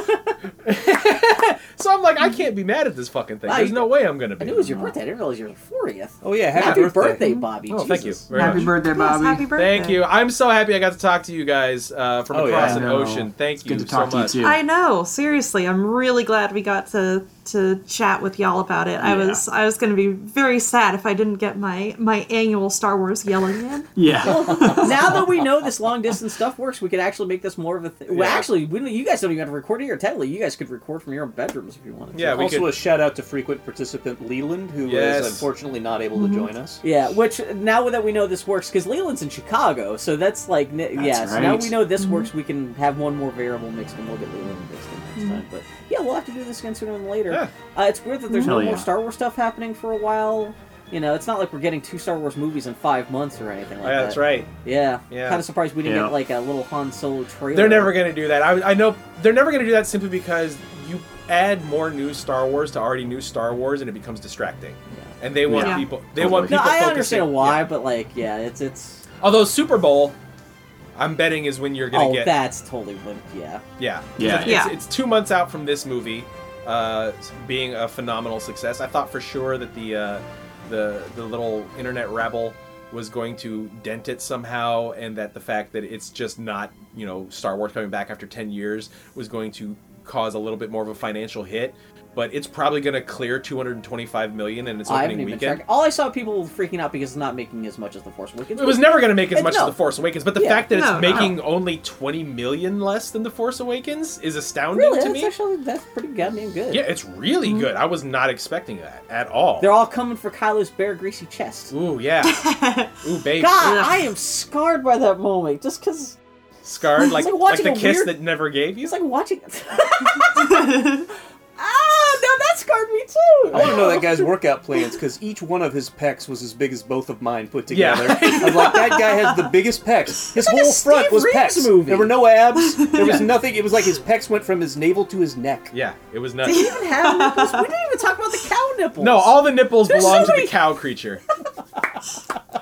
Also, can I say that one of my Oh. other favorite iconic moments in this was Luke drinking the Yeah. milk and giving the dirty look Yeah. to Ray.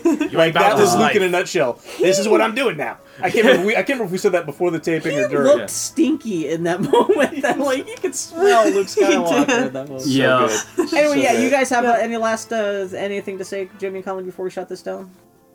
No, I loved it. I'm excited to see it a second time, and I'm just really glad I got to talk with you guys about it. So Yes. Yeah. That's it.